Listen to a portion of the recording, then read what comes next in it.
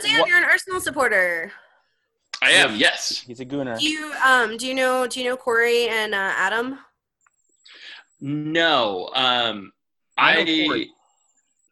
didn't plug into the local community at all here, like just because I'm allergic to 6 a.m.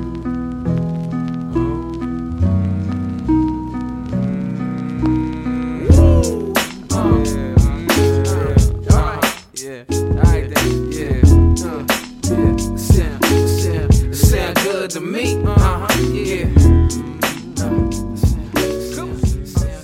Live from St. Paul, Minnesota, we are the Daves you know. This is the Daves I know. You want me to be that type of dude, and I want to be who you like me to, but we both know I can't do nothing at all. You say there's no use in walking out, and All right, and we're back. We are Sam's one Bill McGuire this week. Unfortunately, his back is acting up again, so he's out and not with us. How was your guys' weekends? Your Easter weekends? I think we're all either Christians or recovering Christians on this podcast. So how was your Easters? Mine was great. Had a Zoom with my family, and then I cooked an amazing autumn meal, and then played online chess with my nephew. What did you cook, MJ? I cooked some cumin paprika chicken with challah Italian sausage stuffing with some toasted pecans and dried cherries. And then for the first time, I made mashed sweet and red potatoes with some garlic and some ginger cranberry sauce with a little orange juice. Nice. Dan, how was your Easter? It was good. It was good. I mean, it was definitely weird. Didn't really get to hang out with the family like we usually do. But my sister and her kids, along with my folks, showed up at the house to hide eggs in our backyard. So we had a spontaneous Easter egg hunt, complete with full social distancing. So that was like the best of all possible worlds. Was this pre-snow or post-snow? It was immediately pre-snow. Okay. Because otherwise those eggs would still be out there. Yeah.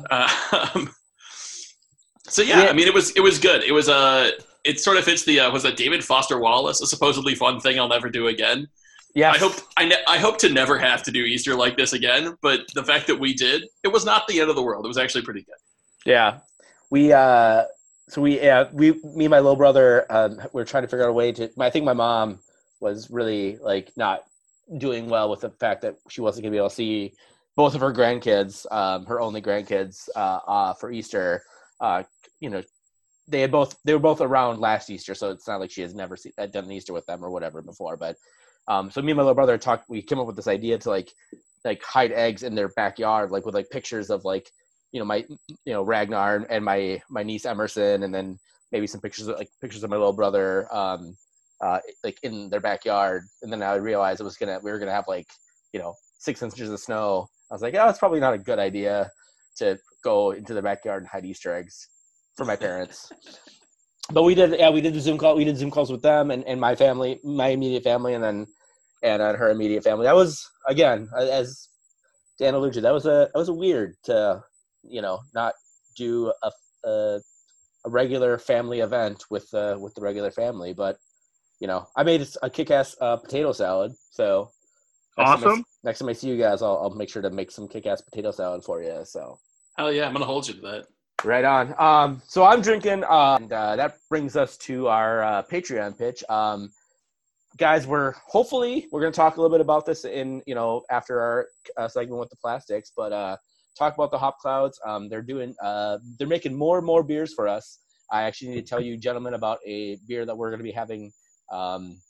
They're dropping off for me on Sunday, so I'm going to figure out how to get it to you before the podcast next week. But if you want to get involved with the Daves I Know, patreon.com/Daves I Know. I know right now is a super tough time. Lots of people need a lot of help. we have a Patreon that helps support the work that we're doing. And as part of our Patreon tiers and benefits, we are going to give you some beer. Starting at $3 a month, we hook you up with a bomber made from by the fine folks of Hop Clouds. They're at Hop Clouds on Twitter. Their beers are fantastic. The smooth operator was both smooth and operated on me very well. So get involved, patreon.com/DavesIKnow to help support the Daves that you know. And now, let's check in with Anna and Meredith from the Plastics SG. You want me to be that type of dude, and I want to be who you like me to, but we both know I can't do nothing at all. Oh, yeah. All right, and we are joined by two members of the Plastics joining us today, Meredith Miklas and Anna Daly. Welcome to the Daves I Know. Hello. Hey, thanks for having us. Our pleasure. Cool. Thanks for joining us. Yeah, thanks for coming on. You're way cooler than the people we usually hang out with. So That is, We're pretty cool. it's usually just us, so that says a lot. Cool. So the Plastics are, if you're not familiar with the Plastics, they are a super awesome, relatively newer supporter group. Why don't you tell us, Meredith and Anna, tell us a little bit about the Plastics, how you got started, why you got started, and sort of your mission and everything. Meredith, you want to take this? Totally. So I've been involved in MLS for the past few years. Last year, I actually served on the ISA board for the Chicago Fire, Section 8 Chicago. I was their marketing director. I have some general experience in the Chicago soccer community as a whole. I was, up until last week, a board member of Chicago Gooners, the Arsenal supporters group. So, I do have experience in organization in the soccer community. Even though we all may support different Premier League teams and, other leagues across the world, we all do bond over the Fire, and that community is almost greater than any other Chicago soccer community as a whole. But being a woman, and I'm also a sex worker. I'm an online dominatrix. I'll put that out there because that definitely, it has a lot to do with kind of issues I've faced and other people have faced. But, being a woman and being a woman who doesn't fit into that like cookie cutter role that's expected of a woman supporter, and also seeing things my friends faced, just whether they dress up for games or they don't take shit from men or they're trans or, it's just a whole different experience of supporterdom, and we all support the same. So I got to basically the highest, part of the food chain in Chicago soccer. I mean, you can't go much higher than the ISA board other than working for the Fire itself. And I saw that, the view from the top was pretty fucking terrible. So I decided to step down. My experiences were so bad, I ended up in therapy for the first time in over a decade. And I have friends who don't feel safe going to matches. I have a friend, she's a journalist. She came out as trans and went through that whole experience and transition while supporting the Fire, and she doesn't feel safe going to matches because of what she's experienced, and she's so passionate and amazing, and it's like, I want her next to me at matches. I'm selfish. I want people to feel safe. So anyway, I could keep going on this subject for hours, but basically the community was toxic, things were unsafe, and that doesn't sit well with me. I faced harassment on a personal level and someone trying to out my career and shame me amongst the masses. And I decided to take my power back and be really open about my job. And then a lot of people judge me, both men and women, because I like to wear pencil skirts and I wear a full face of makeup. I used to be at Arsenal matches. Dan, you said that you were allergic to 6 a.m. I used to be at 6 a.m. matches at the Globe Pub in Chicago with a full face of makeup, pencil skirt, contour, highlighter, everything. And everyone was always just like, Meredith, we love it, but you're ridiculous. And then I had these people who celebrated how ridiculous I was. Then I go over to the Fire community and I'm just getting mean mugged and people won't talk to me or they think I'm a slut or, and it's just unacceptable. So I made a joke on Twitter that was like, I'm starting a supporters group called the Plastics, and the only qualification is you have to take 45 minutes or longer to get ready.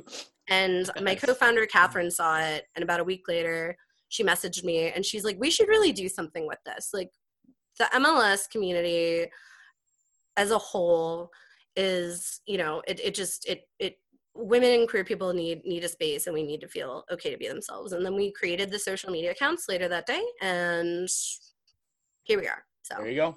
That's how this stupid yeah, sorry for that. Yeah, no, Anna and I were discussing earlier how we both have a lot of feelings and we get really excited. No, that's fantastic. That's great. That's actually how the stupid podcast started. Was me and my buddy David were like, oh, let's talk about the expansion draft of drafts for Minnesota United, and we decided to record it on Periscope, and like 10 people watched us while we sat in a bar and drank, and then all of a sudden we're like, fuck, we should probably do a podcast. So I think the best stuff happens on Twitter. So. And that's Anna, how we found Anna. Hello. Yeah, Anna found us. Anna found you guys. Why don't you tell us a little bit about your involvement and what you've done? Because I know you've done a lot of stuff here locally for Minnesota United and the supporters group around Minnesota as well. So. Yeah. So what ended up happening was it was a couple days after they started the Twitter account. I'm on Twitter like I typically am, and I noticed it, and I'm like, oh wow, this is something that's like super close to what we've already been doing, right, with the Dark Literati.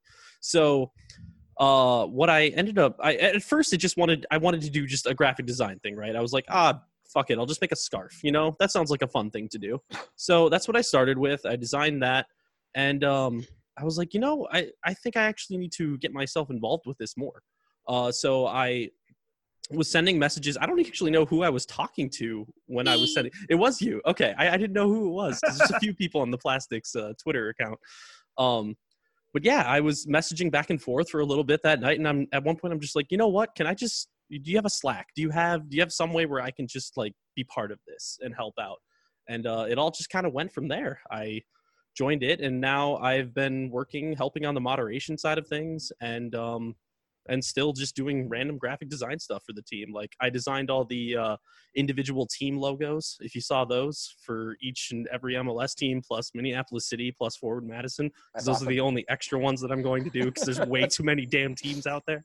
But yeah, it was a lot of fun. And then, yeah, that's just kind of where it's gone from there. Cool. So tell me a little bit more about the actual like SG itself. Like how many members?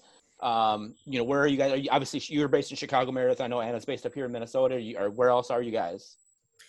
So, there's like kind of some distinctions to be made here. And Anna actually had a brilliant idea of eventually on our website, we want to provide resources for people, across MLS to be able to start their own supporters groups and kind of provide a blueprint for each team, because what it comes down to is each team has different, red tape that you have to go through. There's a lot of unofficial supporters groups. People can always go that route. The Plastics are a recognized supporters group with the Chicago Fire. Like we are an official supporters group. We have a position on the Supporters Council. We are recognized. And we had that discussion, with Anna, where we're like, okay, like, do you want to, take on the role of starting the Plastics SG, or, since the Dark Glitterati started before us and basically were us before we ever even were a thought, I'm like, the Dark Glitterati is perfectly representative of who we are and what we're trying to do. Yeah. So I'd actually talk on that real quick, is that when we were first defining what the Plastics were going to be, I actually referenced the mission statement for the Dark Literati. Awesome. And we actually used that as the basis for what we defined the Plastics as. So like there was some questions about certain things like allies and stuff like that. And I'm like, well, we've already answered a lot of these questions with the Dark Literati stuff. And so we use that to go forward to kind of just spread things. So like the partnership between the Dark Literati and the Plastics, it isn't so much a partnership so much as it's like they are fighting for the exact same thing. Yeah. So it's like it's beyond affiliate between those two groups. And that's what I really love about it. And I think that's what we want to encourage. Like there's some confusion like, oh, you want Plastics chapters all over all over MLS. No, we just want other groups like the Plastics and the Dark Glitterati. The Dark Glitterati do an amazing job of representing Minnesota United. And I hope to do even half as good of a job in Chicago as they've done in Minnesota, but like we want women and queer people to do their own thing. We want you to start your own SGs. So to go back to like your original question, so we have over 1,000 followers on Twitter. We've only been around for a month. I checked our Slack on my computer a couple days ago. We have a Slack channel for anyone who wants to join. We have about 85 members on Slack, and that's across the league. I don't even think we have like, I don't even think there's a club whose supporters like dominate the plastics. It's literally, I mean, would you agree, Anna? Yeah, there's nothing like, it's all over the place with the members there. I mean, we have like an introduction thread, right? And like people will post what team they support, and it's been all over the place. So yeah, and we hope to use that Slack channel as like a method for people to be like, okay, like this person and this person and this person, you know, live in Colorado. We're all Rapid supporters. There's, you know, I mean, I don't know if there's a group like this for the Rapids, you know, but just using that as an example. Sure. Maybe we should all get together and like talk to our team or talk to other SGs or the ISA board and figure out how to do something like this on our own. So that's really the goal, is to like just inspire other people. Like, I'm going to be working on the ground in Chicago as the plastics SG of the Chicago Fire. You know, Anna's very much involved in the Dark Glitterati. Our other, I believe, Catherine, who is the co-founder, she is an RSL supporter. She'll be, you know, once the season starts up again, she'll be, or we go to next season, wherever the cards fall, she'll be like putting in the effort to like start the plastics chapter there. And then we have our other mod, Valeria from LAFC. You know, she's involved in leadership positions. So it's just a building. It's something to build off of and just inspire people to claim spaces within their community. So that's kind of where our membership stands. Cool. It's a little complex, but like No. we hope to help people understand more about like what it is and what we're trying to do. And that obviously makes a ton of sense, especially considering that, you know, the becoming an official or unofficial support group is so different from club to club across MLS. There's no, you know, standard. Yeah, we can't tell you how to do it, but we Yeah. can, you know, find context for those clubs, and we can ask them what is your process, and we can, you know, if it's okay with them, we can post that process and provide resources. Which once again was a really great idea that Anna contributed. That's something I never that's thought of. definitely one of our end goals, is to have like provide as much as we possibly can for any person who wants to create a supporter group, exactly like what we're talking about here, right? Is to make the next Dark Glitterati, the next Plastics, is to make that individual team supporter group that is fighting for women and queer people. Cool. I should say I'm a member. Well, technically my son is a member of Dark Glitterati. He is The youngest member. almost 15 months old. He'll be 15 months at the end of the week here. He's a member of Dark Glitterati. It's so does he didn't he have like stickers on his earphone, or his what were they, the things blocking sound? Oh yeah, his earmuffs or whatever. Yeah. Yes, he did. So cute. Love it. Cool. So I guess some kind of a semi-related question, and I know MJ has a few other questions, and I have a bunch of other stuff too. So what's like if you say you've been around, you've been doing this thing for a month, what's the thing that you've learned that's been like the most frustrating, or something that you've learned that like you just didn't expect that you would need to pick up and know starting a supporter group? Do you want to go ahead, Anna? Let's see here. What have I learned? Kind of like the need. Oh yeah, actually I do have an answer for this. Cut out all this stuff. So, okay. So yeah, what I've learned. I think the biggest thing that I've learned throughout all this is that there were just so many people that needed something like this. Like, you know, we had done it in Minnesota. We've been working on this, and it's grown. We have people, we have members, but I think understanding that, you know, nationally, this is also something that needs to be done. And I think that's the thing that I've learned the most about this, is just that it's so important and it's really something that we have to fight for. To quote a shitty baseball movie, if you build it, they will come. Exactly, right? And that's really what happened.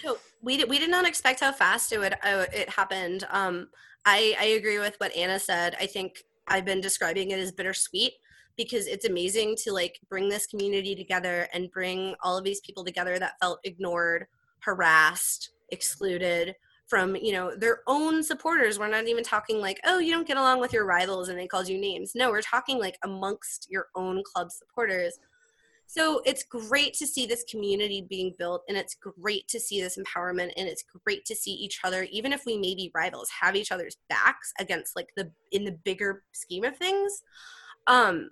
But then it is also, it just makes me sad because I knew how bad it was in Chicago. I did not realize how bad it was across the league itself.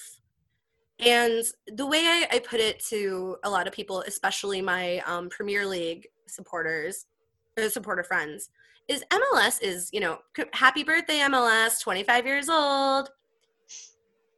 MLS is still in its infancy. MLS it may not be as grassroots as USL, but like you can still, like, I have a Zoom meeting tomorrow, with the Chicago Fire and the Supporters Council. Like, you can still have a seat at the table. You can still work to change things for the future and to make a safe space. So it's like, why aren't we doing the work now? It's still young. Like, it's not like the Premier League that has its issues where it's like, okay, you're going to have to rewrite 100 years of history and different wars and, political changes. It's like, this is 25 years old. Like, I'm 30. I'm older than MLS. I think everyone is older than MLS. So I've changed a lot in my 30 years of existence. Why can't MLS change too? You're here. 100%. Yeah. Cool. So I guess I'll a question here, then I'll sort of let MG or Dan take it for a little bit here. But how stupid is it that Minnesota and Chicago don't play 2 times a year every year? Yeah, what the hell? That is such a great rivalry. Obviously, it's really close. I mean, we love you guys here. Last year, I know me and my wife and my son took the train down. Like 2 years before that, you guys had come up. A bunch of Chicago Fire supporters had come up on the train. Not to interrupt, but did you attend the event at Empirical Brewery? No, because we got off in Wisconsin and stayed in Madison overnight the night before. My in-laws live in Madison, so, and then they watched our kid and we drove down to Chicago and all that. But have done some of the Rock Against Racism shows. I know we were planning on doing a really awesome kick-ass show up here before. Obviously, this season went to shit, and we're probably not going to play you guys this year. So it's more of a statement than a question. But it's how stupid is it that we don't? And I think that's probably going to change. I actually have a little tangent / okay, yeah, please go on. But Anna, do you have any more thoughts on that? I was just gonna say it's like I've gone to both the Chicago away games we've had in MLS in 2017 and last year, and they were one of my favorite away games. I took the Deathloon Express down. It was just a fantastic time, and just some of the chants we came up with last year were just so great. I won't repeat them here, but God, they were so great. But anyway, the fact that we don't always have a home and away just angers me because I just love those games. We love each other. Yeah, exactly. Anna and I obviously, just met recently. I was familiar with the Dark Literati. I wasn't actually, I'll admit my own ignorance. I wasn't entirely, I've met a lot of Minnesota SGs and members. I knew of them, but I didn't actually know what they stood for until someone was like, the Plastics had, on Twitter, and someone's like, oh, you're like the Dark Literati. I'm like, oh my God. But, they've been on my radar. But I have a lot of friends in Minnesota, and I met most of them through my Arsenal supporterdom. But we love you guys, and I asked you about the Empirical event because I actually organized like a welcoming party for the Minnesota United supporters at a brewery that I have worked with before, and everyone just had a great time. Like, everyone was getting along, just great beer, it was just a really nice, like, hey, because I know that the supporters who went to the away in Minnesota had the best time with you, so the bar was set pretty high, so we're like, I was the kind of like, that's how I ended up on the board. I was the event planner. And I'm like, well, I love the Minnesota people. I will totally orchestrate this whole thing by myself because I just love them. So. Yeah. The Chicago 2 years ago was St. Patty's Day weekend. And that game. We took over the Amsterdam bar. Yeah, that game. I was pretty, it was a day game too. And I don't know how drunk I got like before 3 o'clock in the afternoon, but I got pretty lit up as well. So and it was gorgeous too, right? It was like 60 degrees. It was absolutely beautiful. That day. The previous day had been like 25, and then it was like 60 the next day. So yeah, I was like, I don't even remember. I stumbled home, and that was when we were still over at TCF. So that was a long ways to get home. So okay, so can I give my proposal? Yes. Okay. So I was on the phone with another kind of Chicago woman in soccer legend, although she's very humble, but we call her Queen Carrie. So I was on the phone with Queen Carrie, who's the finance director for Section 8 Chicago, earlier, and we were just catching up. She's a nurse. She works in the healthcare field. So I've been, I love her to death and could talk to her every day already, but I've been trying to provide that check-in a little more. So we're talking about stuff, and, I had mentioned that I was going to be on a Minnesota United podcast with Anna tonight, and we got to talking, and I was like, oh, it's so funny. One of the questions was, why the hell don't we play each other twice a year? Like, everyone has the best time. We like, and Minnesota needs a rival. Come on. Yes. We're always talking about, or Anna's always like, there's no, Minnesota doesn't have a rival.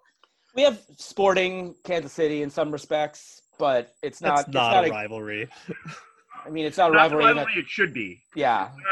But We Chicago's want a friendly closer. rivalry. Yes. So my proposition after talking to Carrie is we have a supporters cup kind of rivalry thing with Dallas called the Brimstone Cup.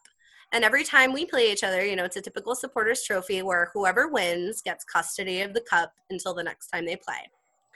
So we think that the Chicago Fire and Minnesota United absolutely need like a rivalry trophy, and we think it should either be horn or like lake related. My vision of it, which I think our graphic designer in chief Anna could probably draft something up pretty great, but I'm just imagining like we get one of those like toy plastic horn things, we spray paint gold, we glue it onto some like grandiose trophy, and that's like whatever we want to name our supporters cup. But I think this needs to happen, and we in Chicago are relying on Minnesota United fans to push this idea forward. So I have an idea for this. I like what you're getting at, but I have something that we can fight over that right now you stole from us. So yeah, you just stole from us this year. We're not using Francisco Calvo as a trophy. No. Calvo would never be a trophy. He's not a trophy to anyone. I'm very eager to hear, Anna. Forward Madison. Oh. We're making the Flamingo Cup. That's what we're making. It's the Flamingo Cup, yes, because Yep. they're right in the middle. All right, it is decided. Yep. I will start a change.org petition tonight. And they were our affiliate until you stole them. So yes, it's the Flamingo Cup. Oh my, okay, can we all, I mean, I know we don't speak for Chicago Fire supporters and Minnesota United supporters as a whole, but can the five of us agree right now to make the Flamingo Cup a reality whenever gameplay continues? Yes. Absolutely. All right. 100%. All right. Go on that. All right. Cheers to the Flamingo Cup. Cheers. May the best team win, and can we officially be the five people that like ignited what will become a historied rivalry between Minnesota United and Chicago Fire? We just need to make a cup. 100%. Yeah. No. All right. I'm Yeah. so ready for this. We need more trophies. Anna. More trophies. We only have one supporters, trophy with another team, and like, it's a great rivalry, but like, it's with Dallas. We need and yeah, we have Crew, but like, we don't even want to associate. But like, anyway, that's another podcast. But The only team we have one with, I think, currently plays in the Canadian Premier League. So yeah, we need one too. That is true. All Yeah. right. The flyover cup. Flyover Cup. Yeah. all right, let's do it. Yeah, actually, I'll just point out too, like a lot of how the Dark Clouds got started years and years and years ago in 2004, 2005 was actually, at least when we sort of actually formalized our organization, was a lot based on Section 8 in Chicago. There's a lot of crossover between Minnesota and Chicago, and a lot of Dark Clouds were Chicago Fire fans before Minnesota, really became an MLS thing. I'm thinking Jim Oliver is a big one. Oh, okay. He's definitely the most. He's the one I know the most about. So, but yeah, there's a few other people. So Yeah, I mean, Section 8's provided a great blueprint for, Chicago Fire has been around since a year after the inception of the league, like Section 8, I've used things that I've learned from there to apply it to my Premier League supporters group. It's yeah. A lot of people think that what they do is dated and ISA boards are dated and ISC boards are dated, but I still believe in them, and like supporters culture wouldn't be what it is today without them having kind of paved the way. Yep. MJ, do you want to get to one of your questions? Sure. how did you all meet? I mean, obviously Twitter's a great. That's how you and Anna met. I think you just mentioned here, if I can go back to my memories, a Catherine or a Katie, Catherine. and Valeria and Valeria from LA. So, like, how did you meet? How did all those people meet each other?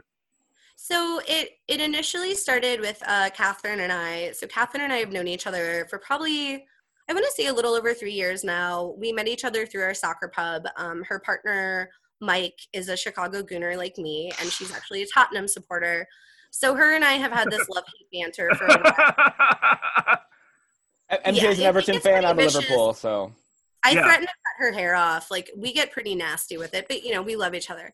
So, but we were the annoying people in our Premier League group of friends alongside her boyfriend and a few other friends who were like, support your local, support your local, support your local. So we were the ones at MLS matches, and her partner don't even support the Fire. They're an RSL and a Rapid supporter, which is hilarious. And trust me, that banter is even more vicious than Tottenham. Yeah, now that is a geographic and rivalry filled with vitriol in MLS. She publicly humiliates him on a weekly basis about the Rapids, and I'm here for it. Like, I'm like clutching my pearls, like, Catherine, like, ugh. But I love her. So we've been the MLS supporters of the group, and she knows a lot of the Fire supporters. So basically, we decided to start this thing almost immediately. Nicole Hack, who I know, she was the first woman chair of Section 8 Chicago last year. She's been involved in the Fire community for 16 years. She's a wealth of information and knowledge. I wanted to tap into that, that wealth of resources that she has. And also, she has always tried to pave the way for women in the Fire community and, support women, and always makes it a point to introduce herself to a new woman supporter to make her feel welcome, because it can be intimidating. So she was someone I wanted on the team. And then our LAFC mod, Valeria, reached out, and she was immediately like, yes, all about this. Let me know what I can do. And then obviously Anna reached out. Awesome. Yeah, just a random collective of, like, it was, I told Catherine, I was like, I can't do it without you. I'm not going to do this without you. And now we're like, we couldn't do this without all 5 of us. Yeah, it's amazing how quickly you've grown. Yeah. I was just going to say to that, your Twitter presence, obviously you mentioned over 1,000 people in a month. It's a sight to behold. Ours is mostly just our co-hosts get into fights with one another. So what's the secret? How do you build up that Twitter presence? So first of all, and I think we'll probably change this as, like, time goes on and there's more of a demand, and obviously we get back into gameplay, because that's going to be overwhelming. But right now it's just Catherine and I running the Twitter, which can get overwhelming at times, because we'll both be on it and responding to the same tweets, and, like, one of us will have to delete it. So we're sort of like, okay, like, 2 people for now, and that is good. And then when it comes to, like, maintaining kind of the positivity of our Twitter, we're obviously here for discourse, and we're obviously here for people to tell us when they think we can be better, or when we're doing something they disagree with. We're open to it. However, there's people that are just going to troll and hate and be mean. So we just mute them. We just mute, unless you actually have a productive argument to make, you're getting muted. If you're just coming at us with vitriol, bye. And then in terms of having a lively Twitter presence, I learned everything I knew about marketing and social media marketing from sex work. So on sex work Twitter, you use a lot of GIFs, you use a lot of pictures, you use a lot of emojis. You want everything to be eye-catching, and when you're scrolling through a feed of sexy women and sexy sex workers, you want something that catches their eye. And GIF usage, I'm probably pronouncing it wrong. I apologize. I'm sure, am I pronouncing it wrong? It's open for debate. There will be angry people comments. Always tell me I'm wrong. Yes. Yeah. Angry comments on our SoundCloud page. So.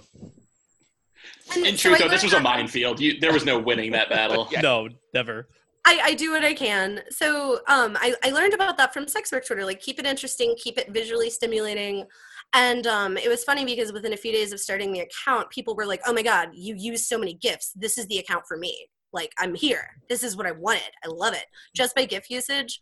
So I think like, honestly, just having that experience and knowing how to make something like look pretty and fun and interesting, it pays off for this. And there's kind of a lack of bubbliness and positivity in on MLS Twitter. That's true. We'll have to make sure we let the intern know about GIF usage. The Oh intern's my God, me. it's The intern's me. my So biggest social media tip, like hands down. Wait, I've been demoted? Okay. yeah, well, yeah, I'm not giving you the password to the social media accounts. So For good reason. I don't need you tagging all of MLS every time you want to tweet something out. So For good reason. For good reason. Yeah. Cool. So, MJ, I know you have a few other questions. Why don't you get to a few more of sure. yours? I switch screens. Yeah. Actually, I'll ask Anna while MJ's looking for something. So, Anna, obviously, I know you've been doing a ton of design stuff. Obviously done a ton of stuff with the plastics. Where do you find the time and the inspiration to, I know, and also Christian mentioned to me that you're working with Hot Clouds on designing some stuff for them, beer related. Yep. So 2 questions. Number 1, are we going to have a plastics themed beer? Number 2, where do you find all this inspiration and all this time to do all this really awesome? And it's, if you haven't checked out Anna's Twitter feed, we'll mention it in a little bit here, but you have just tons of really cool designs, really cool scarves. I saw a plastics jersey that was designed that looked really badass. So I'm gonna interject and just say she's fucking brilliant, and I'm always amazed and just basically speechless whenever I see the new designs. I'm wow. Yeah. Some Minnesota supporter thing will come up and be like, oh, yeah, designed by Anna. I was like, oh, of course that was fucking designed by Anna. So that's my question. Where do you come up with this, and where do you find the time? And again, are we gonna get that plastics themed beer? I just enjoy it. That's the thing. It's just, it's another thing comes out, another idea comes out, and I'm like, you know what, I'm just gonna make something. That it's fun to me. Like, I love graphic design. I love doing stuff, but I need a reason to do it. I can't just have nothing, no driving force behind it. And having these different supporter groups that exist, shout out to the Loons Loons. We'll have a scarf. Stuff like that. It's just it's something that's really fun for me to do, and that's the driving force. Do I have the time? No, not really, but I just try to make that type of dude, and I want to be who you like me to, but we both know give a shout out to? I mean, I use Adobe Illustrator. Okay, it's my go-to for everything. So yeah, Adobe Illustrator and Photoshop. I They used are to the go big the one too. Yeah, I used to go the free route, but it got to the point where I was doing it so much that I switched over to the more professional stuff. And that gives you another suite of tools that you wouldn't have on the Exactly. That's why I did it. Yeah, it's become infinitely easier since I switched to the more professional level. My next question is, if you could take the negative responses, and obviously, I love that you mute them, or you have a way of handling these sorts of negative comments if there is some valid banter, or whether it's just for fun, or whether there's questions you do want to answer. They're coming to you kind of with ignorance and with questions. Great, take the time for them. But if they're just being there for vitriol, that's great that you can mute them. But if you were to categorize those negative responses and put them into, I don't know, 2 to 5 buckets or something like that, what would those buckets be named or labeled? Well, I mean, you are asking a dominatrix to name some unsavory buckets, so I'll withhold from naming the buckets, but I will name the contents of the buckets. Sure. So I would say, and I think the most innocent negative response, which I'm not going to necessarily hold against anyone, and I think I'll speak for us when I say this, is there's some people that just don't get it. And when I say they don't get it, they don't understand the need for the plastics and the need for the community that we're building. And it's not necessarily, obviously there's going to be straight cis white men that don't get it, because I personally view MLS as a straight cis het men's club. And I think a lot of us are trying to change that, whether we're women or we're minorities. So I just got like angry about a whole other I have to get back on track. I'm like, other thoughts. Someone redirect me, please. What would you call the buckets that Okay. your responses? So there's the people that just don't get it, and it's not just cis white men. It's people, it's other women who are like, well, I've never felt discriminated against. I've always felt welcome. Yeah, And yeah, it's one of those things where it's like, I am so grateful that you have had that experience. However, I think our follower count and our interaction count and our Slack channel count will attest to you are in the minority of having a positive experience in MLS. So there's the people that just don't get it. And those are the people that like we are all happy to have discussions with and explain, these are our experiences. This is what we're fighting for. This is what we want. It's not that extreme. We just want to feel safe, validated, and included in our stands. It is simple as that. So, you know, those are the people that it's like, yes, we're willing to have discourse with you. Then there's the people who are like, I don't understand what the problem is. Why is this such a big deal? You're so sensitive. The people that are like actively being aggressive about not understanding and being like, this is so unnecessary. Like, untwist your panties. Where I'm just like, okay, you clearly have this view of women and queer people and that our problems and concerns and feelings and experiences aren't valid.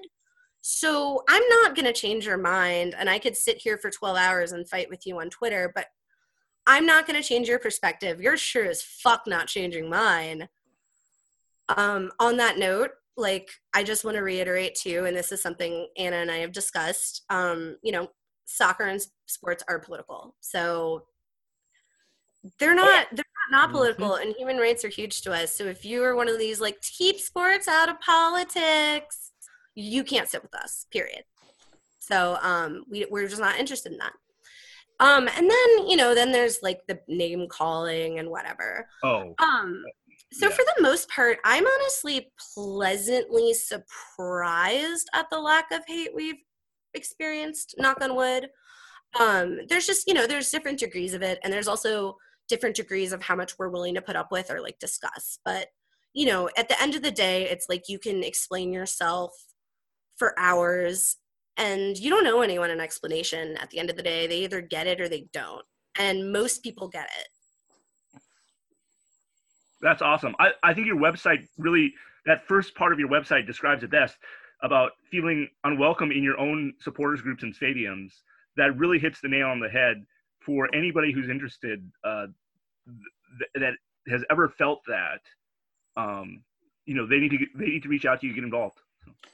So. Yeah. Sitwiththeplastics.com is the website if you want to learn more. It's great. And actually, and Meredith, and Anna can attest to this as well. I mean, that was really the reason for the Dark Glitterati getting formed, was a safe space that people could, you know, like-minded folks could get together and congregate and know that they're surrounded by people that care about them and are going to be looking out for them. And I mean, me, my wife, and my son stand literally in between the Dark Glitterati in front of us, and then the Red Loons, the Marxist supporter group behind us, the left-leaning, very much of politics and sports are, you know, they're like this. So it's actually, I think we've created a kind of a cool area at Allianz, where we have, like, again, that femme, women, queer, trans-led group, and that is literally up front, right behind the goal, get on TV all the time, which is great. And then the Red Loons behind them, helping support and labor, immigrants, all that. The labor and immigrants. That's what I want for the fire. That's what I want for the fire. And, you know, I'm not going to call anyone out directly, but you know, a lot of the male-dominated supporters groups in Chicago, they may talk the talk of being allies to women and to queer people and to minorities, but they don't actually walk the walk. You know, and that's what I want to see more of personally. Is accountability, you know, among their groups in our stands. I remember when the Dark Glitterati was first getting formed, and I'm not going to drop names here, but I remember there was this group that was saying, "I'm sick of seeing the brolification of our supporters group," or, you know, that was their terminology about it, and I was just like, that is a great way to put it. The broification, like there's this sort of angsty white male sort of, vibe that you get. And while that may be a good way to channel energy for some supporters, it doesn't fit all supporters. And if we can have more diversity where people who say, I want to express my energy in these other ways. And it was hilarious to see on Twitter, overhearing at games, people that were so ignorant, they were just like, well, what are they talking about? What does the broification of supporter culture even mean? And I was just like, and that's where, Meredith, when you say things like, you obviously just don't get it, like, and so it warms my heart that you guys have a space, the Dark Literati, created this space for Minnesota United supporters. I love that the plastics is a thing. My next question is, on Twitter, you pinned the photo of a group of LAFC fans that several detractors called plastic supporters. Has there been any confusion that either that you are all LAFC fans, this is only for LAFC people, or that you are the actual people in that photo?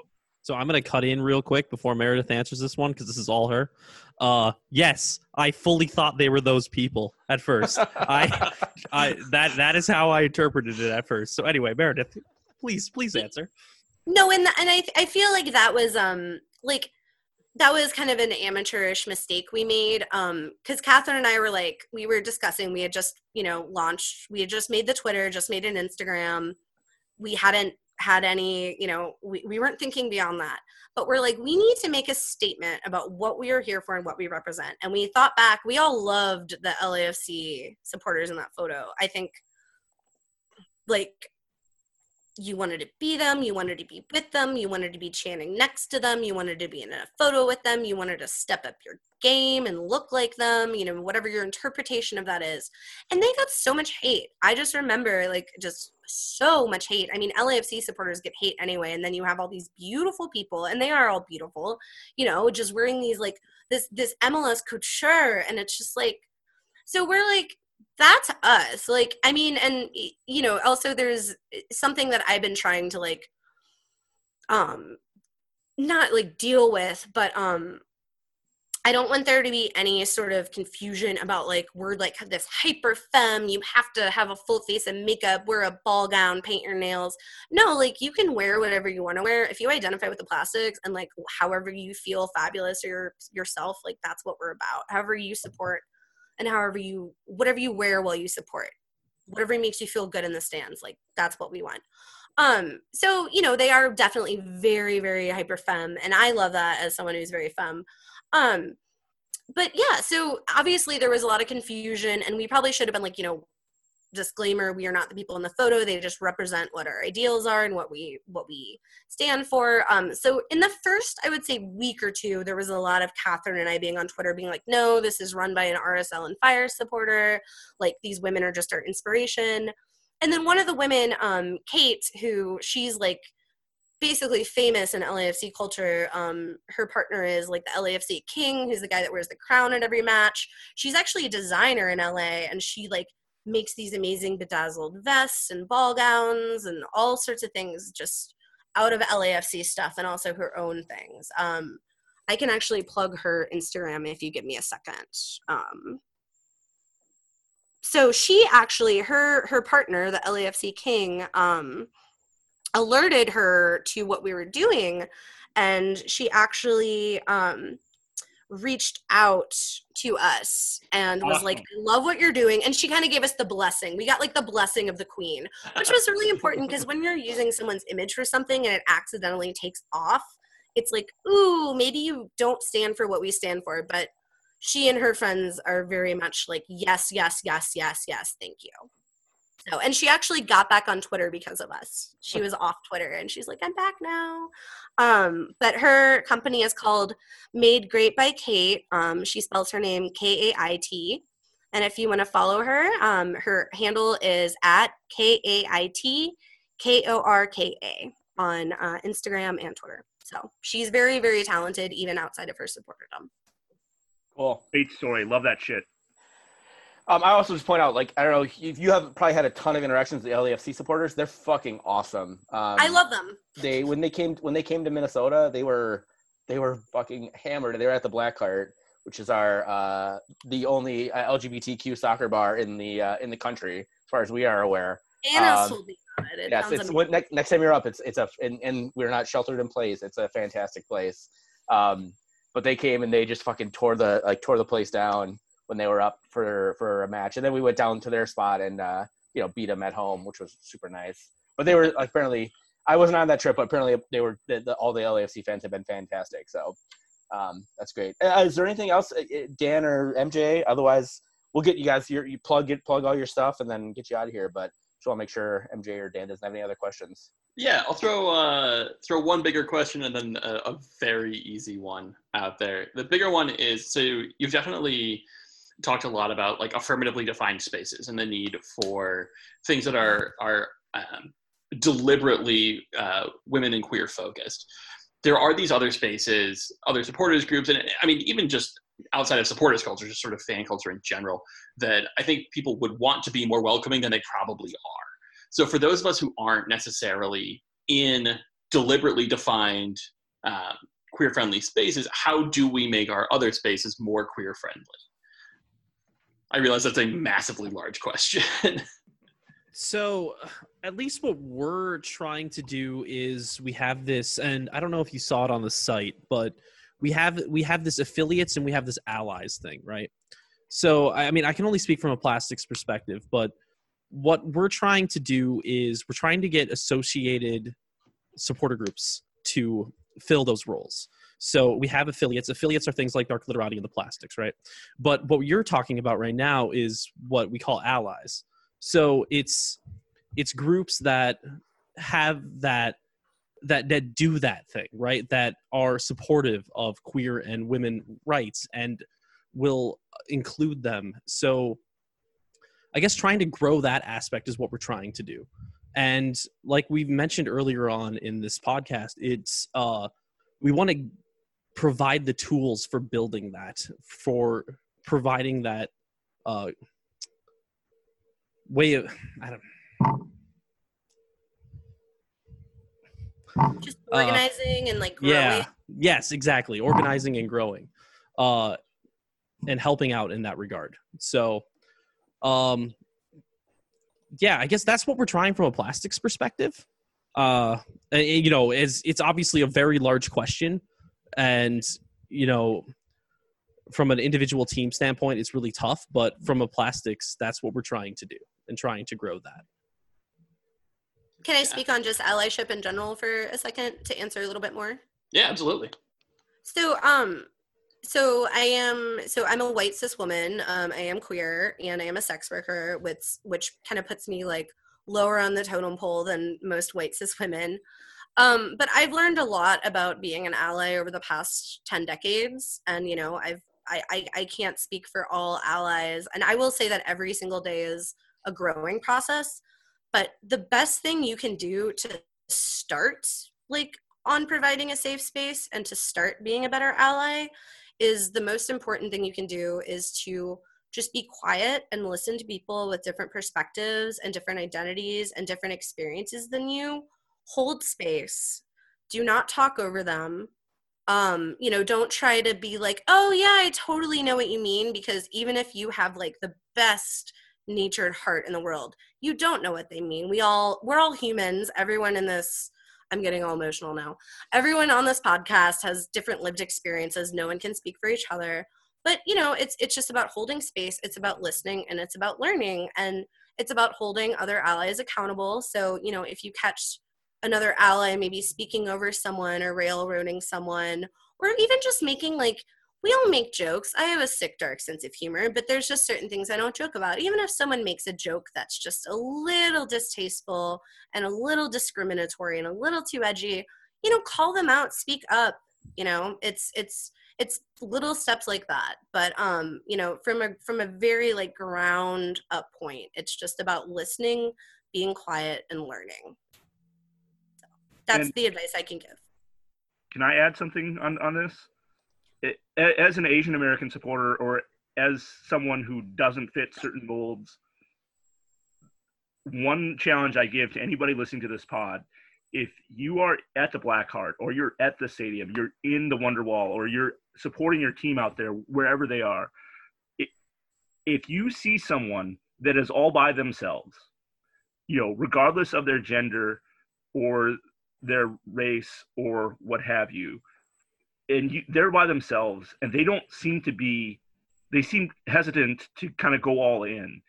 If you can come beside them and introduce yourself and just ask a simple question that anyone there would answer, like, how did you hear about this club or this supporters group, or how did you get involved with soccer? It can make a world of difference. Yes. I catch myself all the time going to the Blackheart and looking off people that are by themselves or that don't seem to be interacting with anybody, because I'm so excited to see this person who I haven't seen in a long time. I'm so excited to see this person. We fall into our cliques. We fall into our little social groups. And exactly. What's comfortable. And so to be welcoming to other people in general, is something that you kind of have to make a conscious decision to get out of your natural tendencies and biases. And I would challenge anybody to do that. Can I speak to this real quick? Because this actually really applies to me. Yeah. 2018 TCF. I was going through some shit, and I was going to soccer games alone for the first time ever for Minnesota United games, and I just happened to be standing by where the Dark Literati were. I didn't know the Dark Literati were a thing. That just happened to be the area I like to be in, and they actually invited me to join them one day. I was just there alone, and they're like, you know what? Just be part of us. They're asking me questions. They're trying to get me involved, and it meant the world to me. And that is where everything started for me. Like I joined them. I tried to do whatever I could to help this group out because I owed them so much. They helped me so much. In a time when I really, really needed it. So it is an incredibly important thing to do, is exactly what you're saying. I don't know where I'd be without that. It helped so much. I can speak to that too. My fellow Chicago moderator of the Plastics, Nicole Hack, I mentioned that she's been very welcoming of women, and I wouldn't be on this podcast right now if it weren't for her, because she made me feel included. And regardless of what I do for work, it's like that question gets asked, what do you do for work? And she's not sheltered, but it's weird for a lot of people. And she was like, oh, that's cool, like I don't really understand what that is, but like whatever. And it was just a non-issue. And a lot of times, more marginalized supporters, it's just like, it's almost like more annoying if you make a bigger deal about our identity or occupation than like just acting like it's a non-issue. Like, oh, that's cool, whatever. Anyway, so like, what do you think about like, that brace last match? Do you think we're gonna get do you think we're gonna get a hat trick this weekend? It's just sort of like it's normalized, because it should be. We're all different. Yeah, absolutely. No, it's all great Plastics advice. have a knack for turning every podcast into like this emotional thing where everyone's having feelings, and I think that's actually really important for MLS culture. This is like that is great for our podcast. Our podcast is generally not that, so we're gonna like bombard people. We'll throw this right at the beginning so they're just they get it. They can't have to listen to it before they want to get to the shit stuff that we do later. So yeah. Anyone else have any other questions? And do you do one more? I do have an easy one. Meredith, specifically for you, two-parter. Favorite Chicago neighborhood, favorite Chicago brewery. All right. So, favorite Chicago neighborhood. So I've actually lived in Avondale for the past 10 years. It is not my favorite neighborhood. I love it. It's kind of called like Little Poland, which I am Polish, obviously last name. I love it. I love my little corner liquor store babushka lady, but my favorite Chicago neighborhood is Albany Park, because like literally any type of food you want, it's there. It's almost like a little Minneapolis. I love going to Minneapolis and walking around, and you just get all the different smells and sights, and it's like, that's how Albany Park is. So Albany Park, favorite Chicago neighborhood. And then favorite Chicago brewery. Oh man, I'm gonna break some hearts with this one. I love Metropolitan. One of my dear friends, Marty, works there. They have a beautiful space. It's right on the river. It's just very low key. They make great beer. However, I am partial to Empirical because I like sours, and they do all these crazy sours. And I've also worked with them a few times. We actually did a Chicago Gooners beer with them. It was excellent. And then I also obviously hosted the Minnesota United party there. And then third would be Off Color, which once again, just another space. So, I mean, I can't pick one. It's impossible. So I'll name it because I just went on a tangent. So Empirical, Metropolitan, and Off Color. Nice. Excellent choices. That's cool. All right. Well, I have two more questions. One is a user question, or a listener question from MN Nice FC Wes Burdine, who's an old school Dark Cloud. I think maybe even brought me into the Dark Clouds. Who is the most plastic MLS player, and why is it Breck Shea? Wasn't it prepared for? We prepared for the first part of that question. We did not prepare for the second part. All right. Well, who's the most plastic MLS player?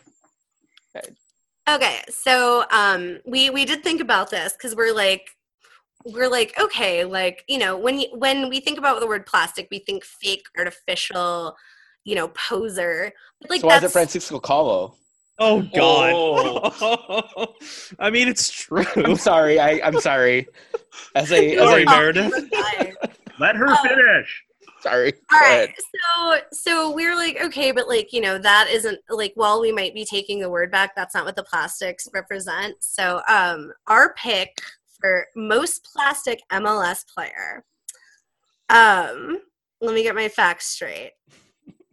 We did a little research for this one. Okay, great. Alejandro Bedoya from Philly United, because if anyone recalls, he took a stand against gun violence. And, you know, I don't recall what repercussions he faced, but he basically put his job on the line and made a stand for something he believed in. And that's what the plastics are about. So I think that Bedoya is the most plastic player in MLS, and that's like probably one of the biggest compliments we can give. That's fantastic. And yeah, I mean, good answer. Previously, everybody had been fined, and MLS did not fine him when he did that. So good for him, and that's a great answer.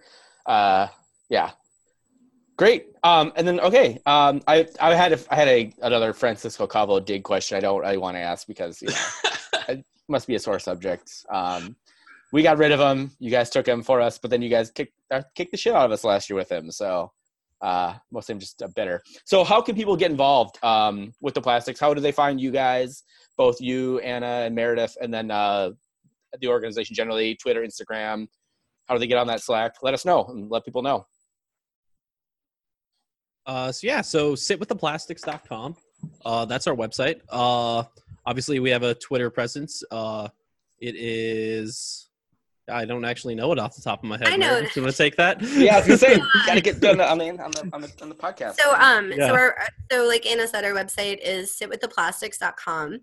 That's kind of all the information you can find out about who we are, what we plan to do, and as well as like look at our affiliate and allied SGs. There's also a form if you would like to be on that list.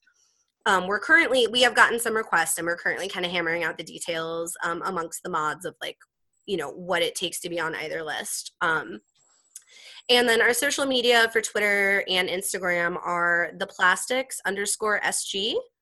We also have a Facebook page, facebook.com/sitwiththeplastics. So that's where to find us. And then our Slack, like we're not like hiding the link, but it's on our Twitter, and you know, it's pretty easy to get on it. You can go on our Twitter and find it, or you can send us a DM, you know, and be like, hey, how do I get in on this? And then we do have a private channel on our Slack for women and queer supporters only. So there is a place to discuss more sensitive issues to those communities. And allies are totally welcome on our Slack, but, you know, that channel is for us to discuss things, you know, without allies being privy to. So I think it's important to have that. That's awesome. That's super cool. So you guys also have a podcast, or you just launched a podcast, right? We did. Tell us a little bit about that. Actually, We have a podcast page on our website. I will actually be needing to do some website updates in the next few days to get all of our podcast links and a million other links on there. But I spent probably 16 hours on our website, so I kind of want to ignore it for about a week. That's fair. But you can easily find our podcast through our website on SoundCloud. Cool. And then my personal, if you think I'm fascinating and want to follow me, my Twitter handle and Instagram handle are GothSpiceFC. And if you are feeling salacious and bored, you can follow my OnlyFans at onlyfans.com/MADDIEROYCE, Maddie Royce. So if you get bored during the quarantine. Cool. I won't tell anyone. Anna? I'm Twitter. Anna_Drina, DRINA. That's the only place I exist at outside of Follow her for the outside most of this podcast. Mind-blowing graphic design work, though. It truly is. Like, some of the stuff that Anna posts on their Twitter is fucking amazing. So, Meredith, Anna, I just want to say thank you once again for joining us. This is a pleasure, a blast. You're welcome back anytime. Anytime you have anything comes up you want to talk about, you're always welcome on the Daves I Know. Awesome, thank you. You guys are wonderful. Thank you so much. It was really a pleasure. Yeah, awesome. Great. Thanks, guys. Bye. One very selfish question as a Korean American. There is a Koreatown LAFC supporters group called TSG. They are listed on your affiliates on the website for the plastics. How did that connection happen? So that connection happened through our LAFC mod, Valeria. She is friends with Joy and Sue, who are both, Korean American women in leadership for TSG. And, that's exactly what we're looking for. We're looking for women in leadership roles, and we're especially like looking for women in color, in those leadership roles. And, they also stand for the activist kind of standpoint that we come from, where they're doing a lot of work to eliminate the rising sun flag in MLS. Yes. A lot of Asian people view that as the equivalent of, the swastika. I don't know if you want to educate people on this. It's not really my place, but I'll just say that for those that aren't aware, you see the rising sun flag. I actually own one. It's one of those things that if you're a World War II nut or a military history nut, you see it and you kind of don't think anything of it. And then you do a lot more research on it, on how it was used and raised as Japan's empire continued to dominate other parts of Asia. And yes, it is perceived as this very fascist, very, very dictator, very, very conquering symbol that a Nazi flag would be. And so I think for those of us in the West who see World War II and other than Pearl Harbor, mostly focus on the war in Europe and the Western aspects of that war, kind of don't realize how Japan, Hirohito were perceived. And so I think the importance of not allowing that flag at sporting events, which is a huge issue in AFC. It's a huge issue anytime Japan wants to host the Olympics or the Asian Games or anything like that, any sporting event where they want to use that as a symbol.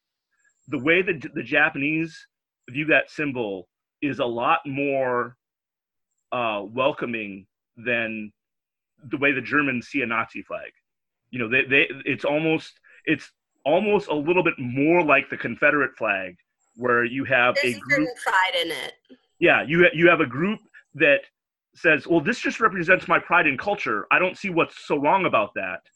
And you have another group of people that are like, do you realize what that pride and culture did at the time this flag was representative of your culture? And so, the rising sun flag, great for historical purposes, but really as a modern day symbol of anything positive needs to go. Yeah, and they do a lot of work for that, especially, because of the usage of that flag when it came to, Japanese soldiers using Korean women as comfort women. So I really, obviously I'm not Asian American, but that's the kind of activism that I'm here for, and I think the plastics are here for. So they put a lot of work in, and we love to see women of color in leadership roles. So shout out to Valeria for like making that introduction. Shout out to Joy. Shout out to Sue for all the work they do in LAFC. And yeah, no, that's exactly the type of group that like we are about, and we want to see more of. You know, whatever your culture is or your nationality is, like we want to see that represented. And I feel like I need to say this: if you are a Minnesota United fan or a fan of any MLS club, and you are Japanese American, and you want to have an honest discourse about this, please reach out to me at MJ Matsui on Twitter. When this is all done, let's have a beer together. I have really great friends that are Japanese Americans or Japanese immigrants. So please, I do not mean to be anti-Japanese about this. So. Yeah, I think a lot of it, and a lot of our mission too, just to add one more thing, it's about education and discourse and not shaming or cancellation. Yeah. We want to sit down with you and we want to talk about it. We don't want to cancel you on the internet. Thank you for all that. You want me to be that type of dude, and I want to be who you like me to, but we both know I can't do nothing at all. Oh, yeah. All right, and we're back. That was a fantastic interview with the Plastics. Please go check them out, the Plastics_SG on Twitter. Get involved there. Get involved with Dark Literati. Help support and create safe spaces for all fans of MLS. They were fantastic. So want to say big thanks to them. But there's been some other soccer stuff that has come up. So big, I guess. I don't know what the biggest news is. Biggest news is probably the Bundesliga actually announcing a plan to come back in early May. They're actually already out training.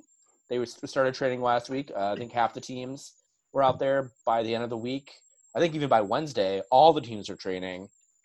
The chair of the Bundesliga announced an early May return date. What do we think about this, guys? And I know La Liga in Spain as well has chatted a little bit about some potential dates for returning for European soccer. So you guys have any thoughts? I mean, it's bold. Like, Germany has done a phenomenal job with testing. They rolled things out really efficiently, which is a hallmark of Germany, things being efficient. Efficiency, yeah.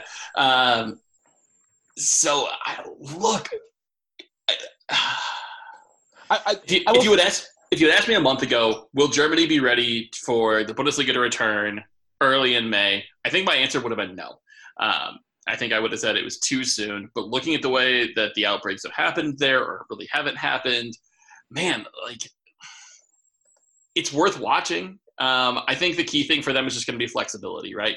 Yeah. Like if 2 weeks from now, we're getting pretty close to May 1st, and all of a sudden things aren't looking so good, be ready to pull that plug immediately. Also, even if you did one match and all of a sudden there were some unanticipated consequences, you have to be willing to pull that cord right away.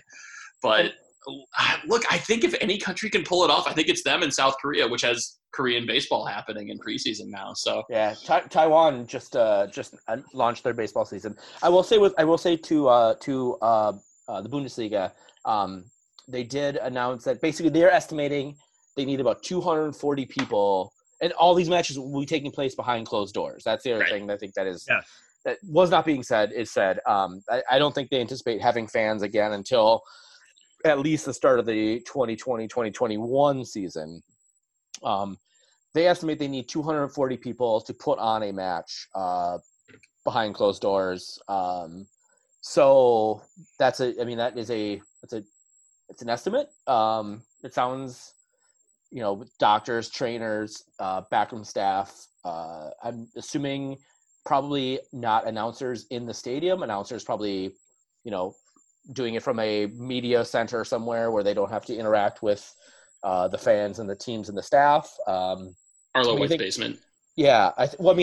How a lot of the Women's World Cup, quite frankly, is broadcast here in the U.S. Like the U.S. for the Women's World Cup sent one team to France last year to actually do the broadcast for the women's games, and then everybody else, like Kendra, who did a phenomenal job on the Women's World Cup last year, was actually in LA, in a fucking studio in LA. So there's every country has that setup, so they don't need to necessarily interact with the players, with the team staff and all that. So it's a bold move.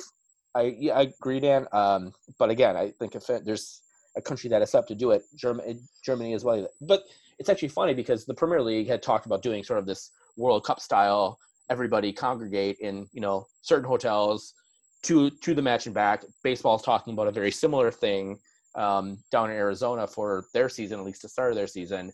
Germany's not talking about that. They're talking about actually doing their matches at their home stadiums, just no fans. I think that is a big key factor as well. So the no fans is a big deal. And to call back to Dan's epidemiology section of the episode last week, where we didn't get a ton of comments on that, Dan. So clearly, either you were really right or really wrong.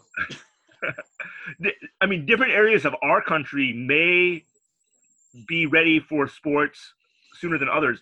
Different parts of Europe are ready. Germany looks like they're ready. And I agree with Dan. They just said, like, if there's an outbreak in Munich or Hamburg or Berlin all of a sudden where you see a spike, you have to be ready to respond and be flexible. But Germany's at a very different spot than Spain is at. So for La Liga to be looking at Germany saying, oh, yeah, we can come back too, I would be more skeptical about Spain than I would be Germany. Yeah, 100% agreed. Yeah. Well, Spain's getting around dates of starting in June. With like a drop dead date in sometime in like late June. They're not talking about May. Only the Bundesliga is talking about May is coming back. And obviously we know Belarus is happening right now. They're drinking vodka and having sex and smoking cigarettes, and that's how they're getting through the coronavirus. So good for them.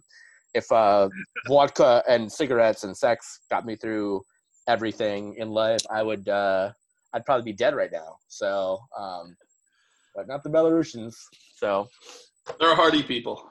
They are hardy people. The Premier League obviously must be keeping an eye on the Bundesliga. There's actually been some stuff that was announced today, but I just want to point out Jose Mourinho got in trouble for training in a park in London with Dembele. Dan, you are the Arsenal supporter. What the fuck was Jose Mourinho doing? My absolute favorite part of the Tottenham coronavirus saga is they can't help shitting themselves. It is so impressive, their commitment to just at every possible juncture making a horrible decision. I mean, they were the first ones to come out and say that they weren't paying game day staff, which I think today they sort of backtracked on over the weekend. They did, yeah. Finally, after a month of bad publicity. Did Chelsea ever backtrack on that? Because they've been pretty awful too. I actually hadn't heard that, that Chelsea was also doing that. So you may totally be right. I just can't comment on it. I don't think Newcastle has yet, but I know Tottenham just did today, I think. So. Well, and let's not pretend to even remotely be surprised that Mike Ashley isn't paying full retail price for anything. Or Abramovich.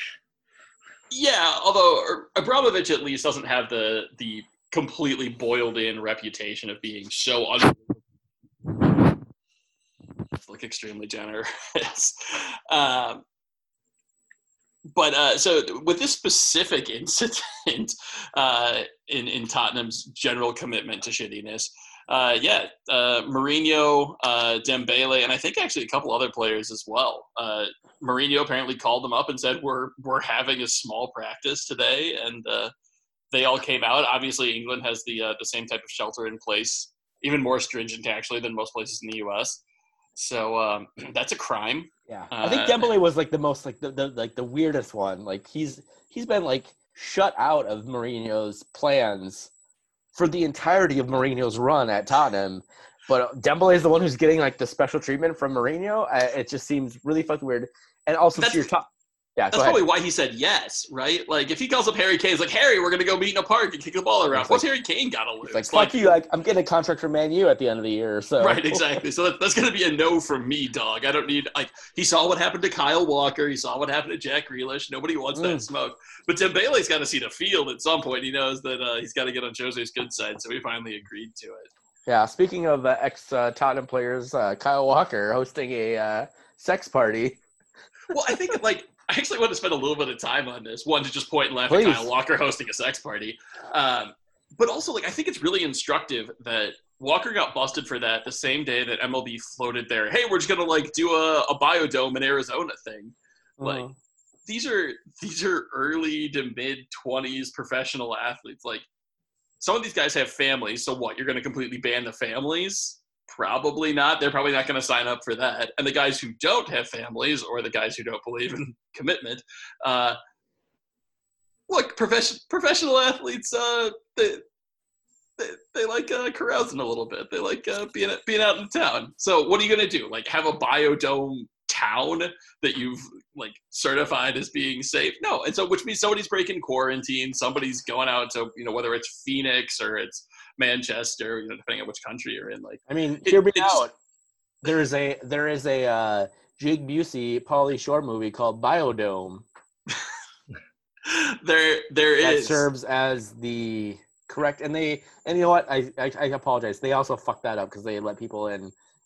They fucked up that biodome. So this definitely cannot work. It can't possibly work. I will point out vis-a-vis the Pauly Shore movie, the word biodome is typically spelled all one word. That movie hyphenated it for no apparent reason, and it is the reason that there is controversy over how that word is spelled now.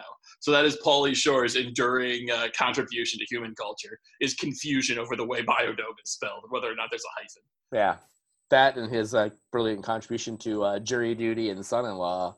Don't forget those things. Also, I should also point out all the MTV VJ appearances that he was fabulous in. Nah. Yeah. All right. We're just hammering the '90s comedy right now. I know, right now. Yeah. I just want to point out, like, we're not making fun of Kyle Walker for hiring sex workers, but, like, hiring sex workers during a time when you should not be hiring sex workers, period, because of shelter-in-place orders and shit like that. So, you want to have a sex party?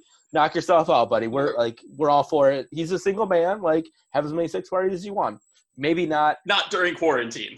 Maybe not during quarantine, and, like, literally hours before your video is going to go out saying, hey, shelter in place, like I'm doing. And then, 6 hours before he has a sex party. So do as I say, not as I do. That's the Kyle Walker mantra, apparently. Based on what I read, he paid them very well. So, I mean, good for him. To bring this all back under one umbrella, I just want to say this says a lot about privilege, right? Kyle Walker making lots of money, wants to have sex workers in a position of privilege. Those that are sex workers need to have money. They are not in a position of privilege. Dembele, who's on the bench, not in a position of privilege. Mourinho, Harry Kane, definitely in a position of privilege. So there you go. Brings us back to MLS. So there was actually just a story earlier today on ESPN. The MLS was Dan Grabber and was interviewed by Taylor Twellman, and he pretty much said, everything's on the table in terms of a season. He admitted that possibly doing a tournament style thing at the end of the year. But he also kept saying trying to get as maximum amount of games played as possible. We all know that is not going to happen. And actually, funnily enough, one of the first quarantine podcasts that we did, you guys weren't on it. It was me and Bill and Bruce McGuire. Bruce actually said what his prediction was. I think was a tournament that there's going to, like, in September, just play a tournament for MLS Cup, basically. Like, they're just going to scrap the season and play a tournament. And I kind of was like, that definitely is not going to happen. They're going to play some games. It now seems more and more likely that they're going to play a tournament, though I'm sure MLS is paying attention to what's happening in Germany, in England, in Europe, and seeing about, restarting matches. It definitely sounded like, from the article I read on ESPN.com, that MLS is planning to start their season behind closed doors, which is something I never thought MLS would do, even with all this Corona stuff. MLS does not have the TV contract that the EPL and Bundesliga and La Liga have. They make their money, game day tickets and game day revenue, especially a team like Minnesota United, with their paying for their own stadium. They definitely need that revenue So the fact that it seems like at least the first part of the season will be behind closed doors, means that MLS is going to be trying really hard to get games played, which means we may see them sooner rather than later. But it definitely is not going to have the same amount of revenue that teams were expecting this year. So I don't know if you guys have any thoughts. If they did do a one giant tournament, including all 26 MLS teams, do you think they make pools and do it that way? Do you like more like a World Cup, or do you think like they go NCAA, single elimination 26 team bracket, a truncated 32 team brackets, if you will? Like, how do they solve that? I mean, I think it depends on how much time they have to stage it, right? Like, yeah, I think so. I mean, I think ideally, because you definitely want to have teams play at least like 3 or 4 matches of their fucking season. If Minnesota United gets put into a playoff bracket, like how would you even seed that? Would you seed it based on last year's finish? How the hell would you seed it basically? And if Minnesota got one game, maybe Minnesota, maybe they seed it based on last year. Minnesota, like maybe they get a bye. They're one of the 6 teams that gets a bye into the second round. Or maybe they play a first round game, but then they lose. Maybe they are playing on the road and they don't ever play at home. Like the owners of Minnesota United are not going to sign on to a position where they play a season where they play one game and they don't potentially get any revenue at home. So I think definitely I would see some sort of, pool. Maybe you do you do 6 groups with 4 teams in most group, 5 teams in 2 groups, and play it kind of like they do Euro qualifying style with a tournament after that. But again, it really, as Dan alluded to, I think it really depends on when you can start the season. So one of the interesting X factors, less specific to MLS, but to sports in general, that I hadn't really considered up until this point, is there was an article in PC Mag today that 33% of cable subscribers are at least somewhat considering canceling their cable subscription if the NFL does not stage a season this year. Like we all knew that live sports is the thing that drives TV ratings. It's unparalleled, truly. So, we know the incentive for the league to stage games. We know the incentive for teams to stage games. We know that there's a need on the TV network side to sell ads, yada, yada, yada. I don't think I quite had pieced together that the cable operators are also massively incentivized to stage this. So the more I think about it, the more people I talk to, the more I'm kind of coming around on the idea that there might be maybe an ideal date that, we've got a therapeutic, we've got widespread testing, that kind of thing. And maybe that's, let's say, June 1st or July 1st. I think sports open before those things are ready because there's just flat out too much money on the line for them to continue. As long as the players are willing to play, they'll figure out how to make it happen. Yeah, I saw that there was I can't remember who the source was, but it got pushed on Twitter a bunch earlier today, but a bunch of like music people that I follow basically saying like they're suggesting, like I think it's like the CDC is suggesting no festival type concerts until fall of 2021. Wow. Like the big ones where there's tons of people and all that. So like your Coachellas, your Bonnaroo's, Southwest, Burning Man's, things like that. Things that are like that big.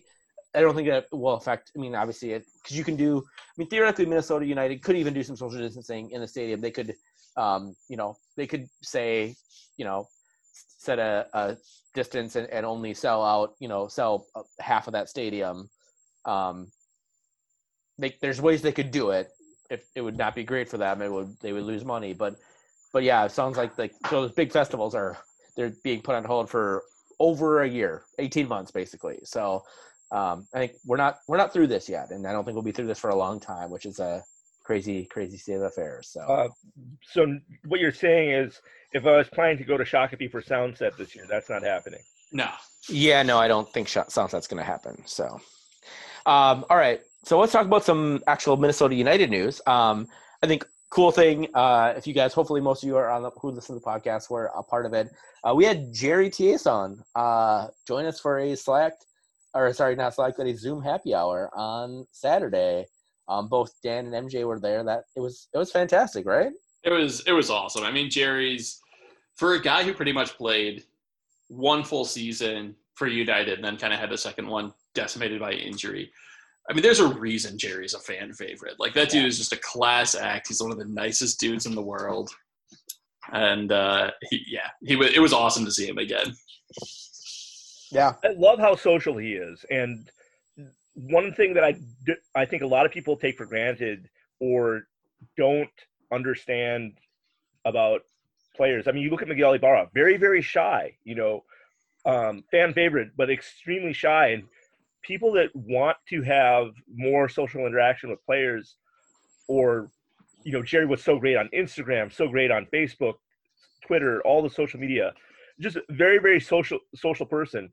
Not all players are built like that. So when one comes along, you really, really need to appreciate that and take advantage of that when you can. So it was great to see him again.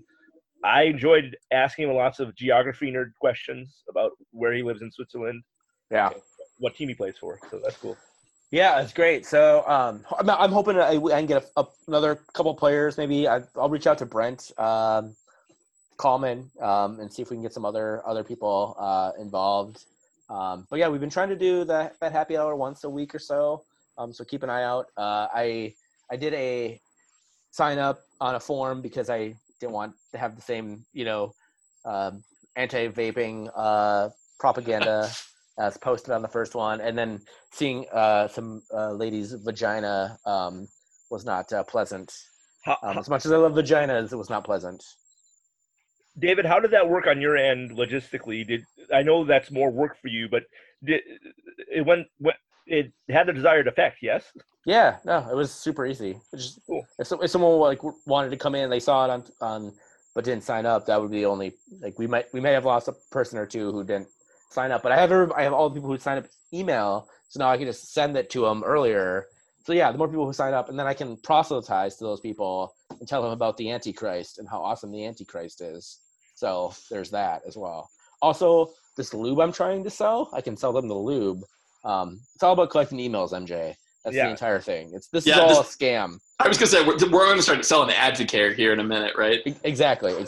Yeah, everyone who signs Herbalife for life, man.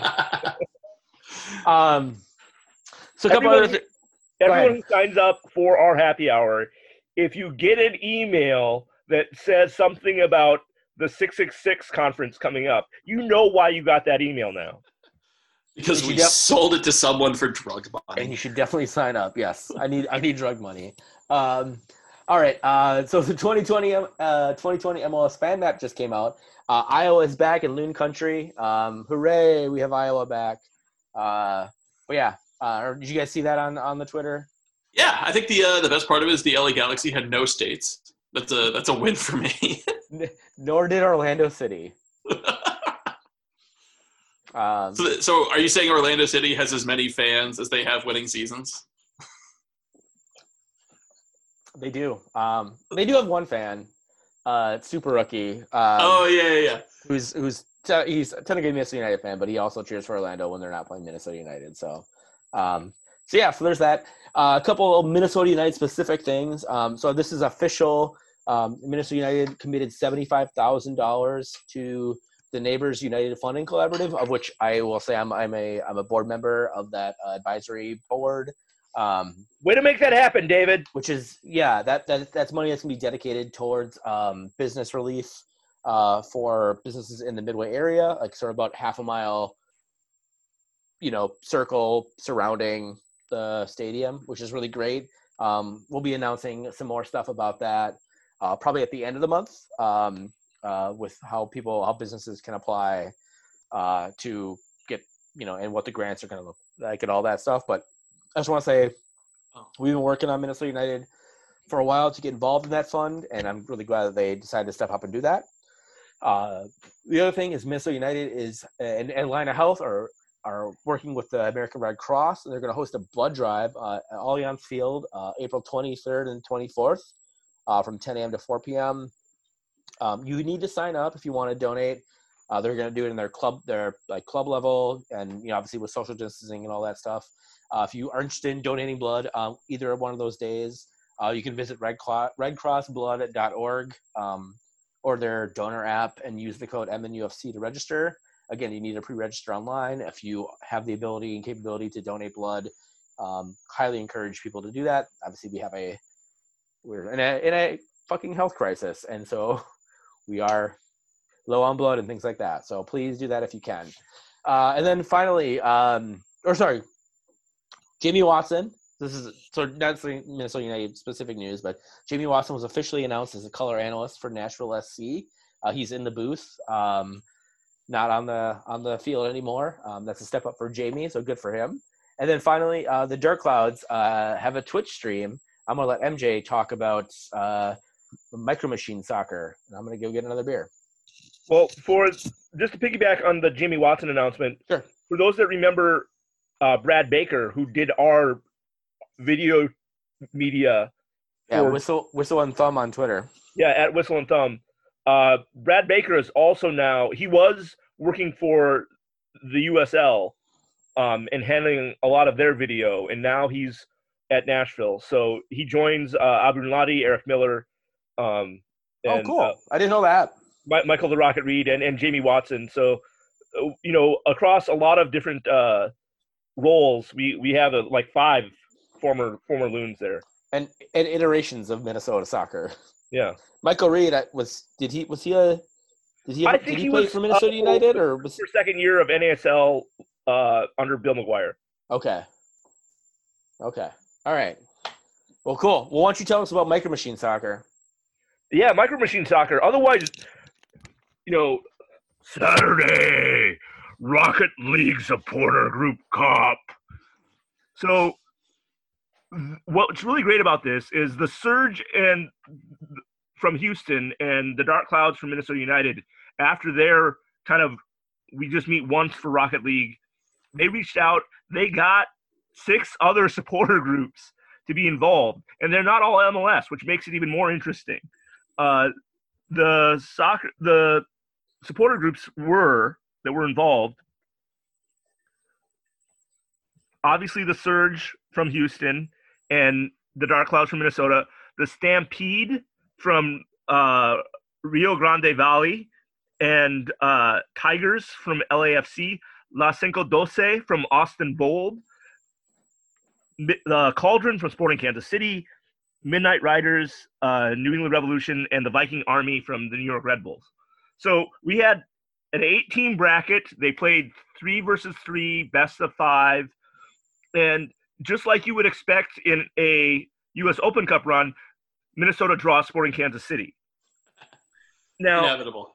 Because why not? Milk that rivalry that should be for all that it's worth. So Dark Clouds versus the Cauldron, Minnesota United versus Sporting Kansas City, just the way we wanted it. I'm going to, spoiler alert, just speed to the end of the book here. The Dark Clouds team of Thomas Blackwell, a.k.a. T-Bone, Fred Emmings, young goalkeeper, and Anson Parker, they just nailed it. They won the whole thing. They ended up beating the USL Championship side, Austin Bold. Their supporters, La Cinco Doce, they made it to the finals, and we beat them in the finals. They win the whole thing. It was fun. Nick Rodriguez realized his true calling, which is not to play Rocket League, but to be a producer. Did an amazing job at producing and running the Twitch. Anna, who we just had on from the Plastics, was the moderator on the Twitch. She did a great job moderating. And next Saturday, instead of Micro Machine Soccer, we actually get to watch a real soccer game. So the Dark Clouds are hosting a Twitch stream where they will show the 2011 NASL Soccer Bowl final, the first leg versus Fort Lauderdale, right at the Nessie. Hashtag Nessie Nostalgia. Hope to see you all there online for that. That's twitch.com/MN Dark Clouds, correct? I don't remember, so I'm going to go with that. You have one fucking job on this podcast, man. It's twitch.tv/MN Dark Clouds. MJ, you have one job, man. Hey, you wanted me to report on Micro Machine Soccer? I reported on Micro Machine Soccer. You said nothing about memorizing URLs. Or just fucking writing it down in the goddamn Google document, but whatever. All right. So we're going to go back to MJ for One Saloon. MJ, why don't you take it away? Today we're going to talk about Tobense FC, or Tobense Football Club. It's based in Tombos, Minas Gerais, in Brazil. Sounds German. Now, Minas Gerais is the same state in Brazil that Belo Horizonte. That's the larger city that you would have heard of, Belo Horizonte. Oh, I thought you were saying Minas Gerais, as in 3. And I was like, oh, Nazi sympathizers, cool. No, Minas Gerais. Okay. Wait, the Nazis went to Argentina, didn't they? Not Brazil. All right, sorry, I derailed you. There are a lot of Italian names. Continue. In Argentina. So a little history about this club. They were in the 4th division, known as Série D in Brazil for the longest time. In 2014, they won the 4th division, moved up to Série C. The reason why I'm mentioning Tobense is Saint Ibsen, our beloved Ibsen, is now playing for Tobense FC. No shit. After a stunning career that includes Brazil giants like Flamengo, Santos, Corinthians, also European giants like Porto, Spartak Moscow, Bologna, and, of course, your Minnesota United in both the NASL and MLS formats. He is now in Tobense playing in 3rd Division Brazil. For those that don't know how Brazilian soccer works, they have a kind of cool system where you play a national competition in whatever tier you are, and then you play in a localized state competition. So if you can imagine that where MLS would be the North American, US, Canada organization, but then Minnesota United would play in a league that was just for Minnesota teams, and how unbalanced that would be. But that's a lot of soccer. So that's how Brazil works. So last year, they finished 14th in Série C, not great, but within Campeonato Mineiro, so in the state of Minas Gerais, they finished 5th. And since we're focused on the Ibsen as the One Saloon, I just wanted to ask all of you, what was your favorite Ibsen moment? Dan, why don't you go start. first? This was with all the goals and assists that he helped us score. My favorite was being at TCF Bank. I think it was 2018, second year of MLS for Minnesota United, and versus Orlando. He had this go down on kind of trip and fall on one knee, and he still on one knee did this breakdance spin move to get away from someone running at him, and then get out to make a safe pass to another loon. Yeah. My favorite Ibsen moment, I don't know. I feel like Ibsen isn't the type of player that they can be encapsulated with a moment. It's not like, oh, that one amazing banger he scored. Ibsen was like Twitch plays Pokemon, but like a real soccer player. I 100% disagree with you, Dan, but go ahead. So my favorite Ibsen moment was the flick. I don't even know if you can call it a flick. The deflected half-touch goal pirouette thing he scored against Houston that he swears he meant, but I don't know that he ever saw that ball coming into his feet. But it was off his back heel. He did not see that ball coming in. But the fact that we can have a rational conversation about whether or not Ibsen saw that ball and whether or not he intended it tells you everything you need to know about Ibsen as a player, which is anything was possible. It was possible that he would make an inch perfect pass to a bursting Christian Ramirez at Nessie or Zeller. What's the other side of the Ibsen experience? Oh, so I'm just gonna highlight. So I'm gonna put this YouTube link in the podcast notes and description. There's someone created an Ibsen highlight reel on YouTube that is 8.5 minutes of just Minnesota Ibsen highlights. And who sent that to you, David? I literally Googled Ibsen highlights. Oh, okay. You didn't send that to me. I Googled Ibsen Ibsen Minnesota United. I think backheel highlights is what I actually look for, and it popped up on YouTube.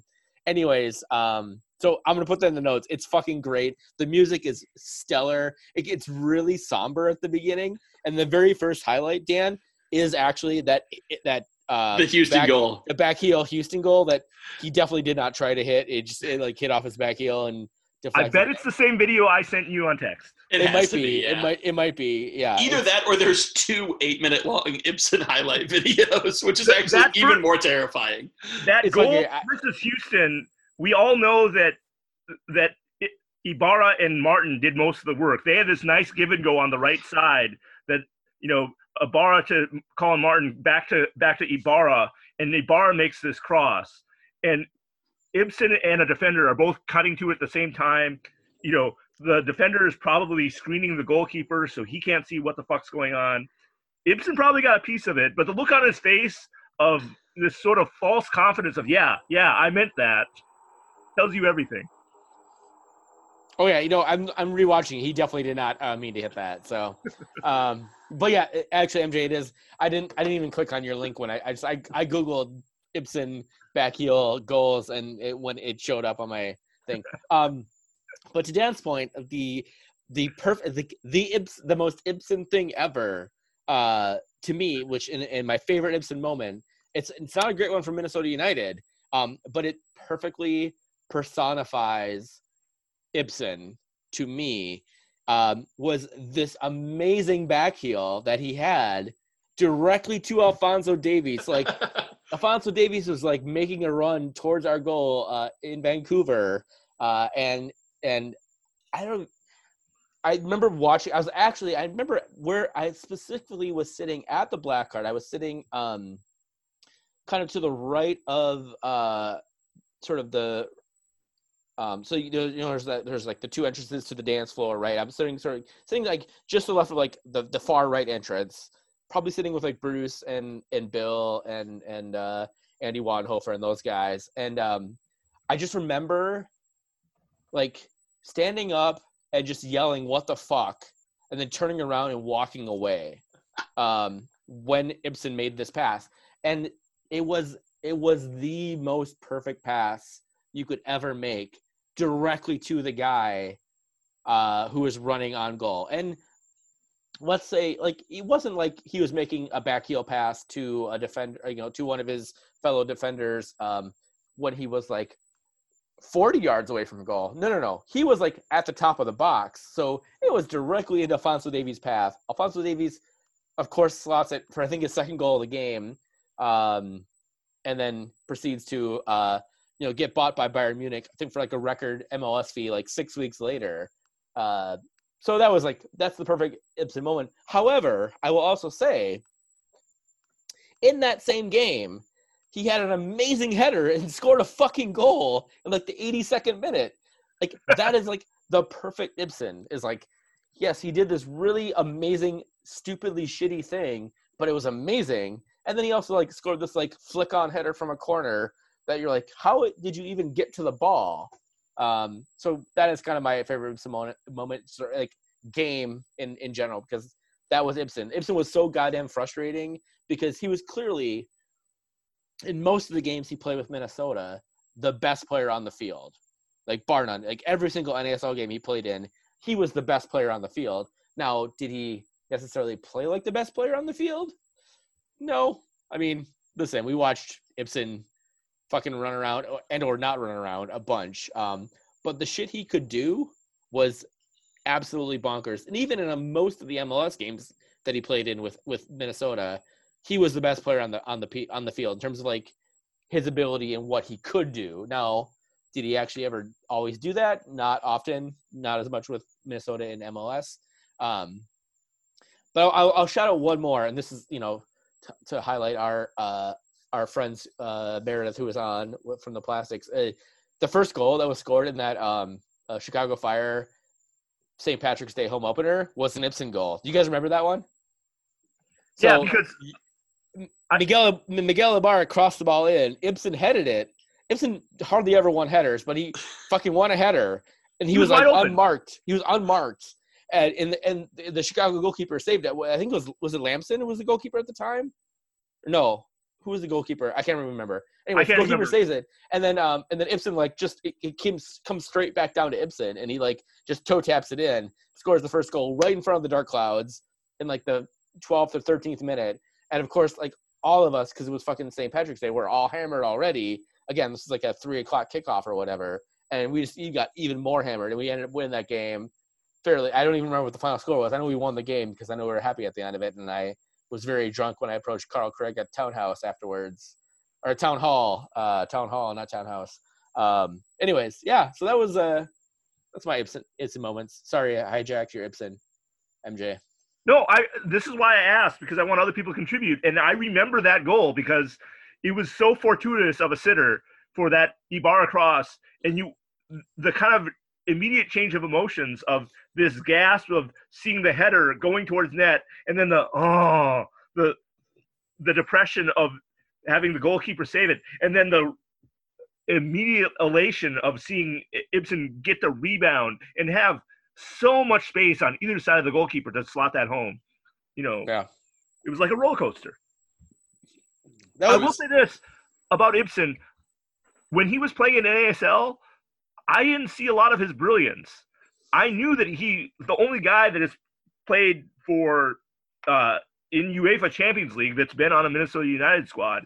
And I was just like, man, for his experience and everything, he doesn't seem to be making all that great decisions. And then I realized once he got to MLS, when more people are playing at a higher level, he brings more of his A game and things get more predictable for him. Like he kind of knows where his teammates and his opponents are going to be because he's playing at a higher level where things are kind of where you would expect. And he just looked better to me at MLS.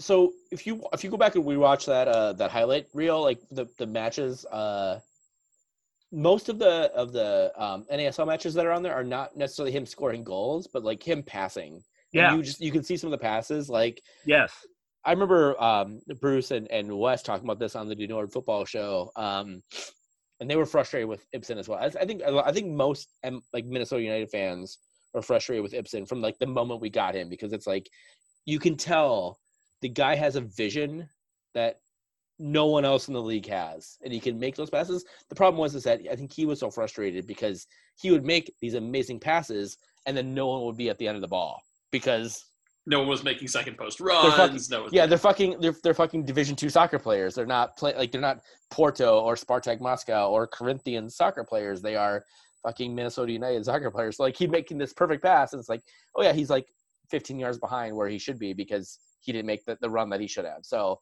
I think that was the frustration that a lot of us had with Ibsen in the NASL days. And obviously when you get to MLS, there's slightly better players. So I think people saw a little more of him. I from the very first moment I ever saw Ibsen, I was like, that is the best soccer player I've ever seen live.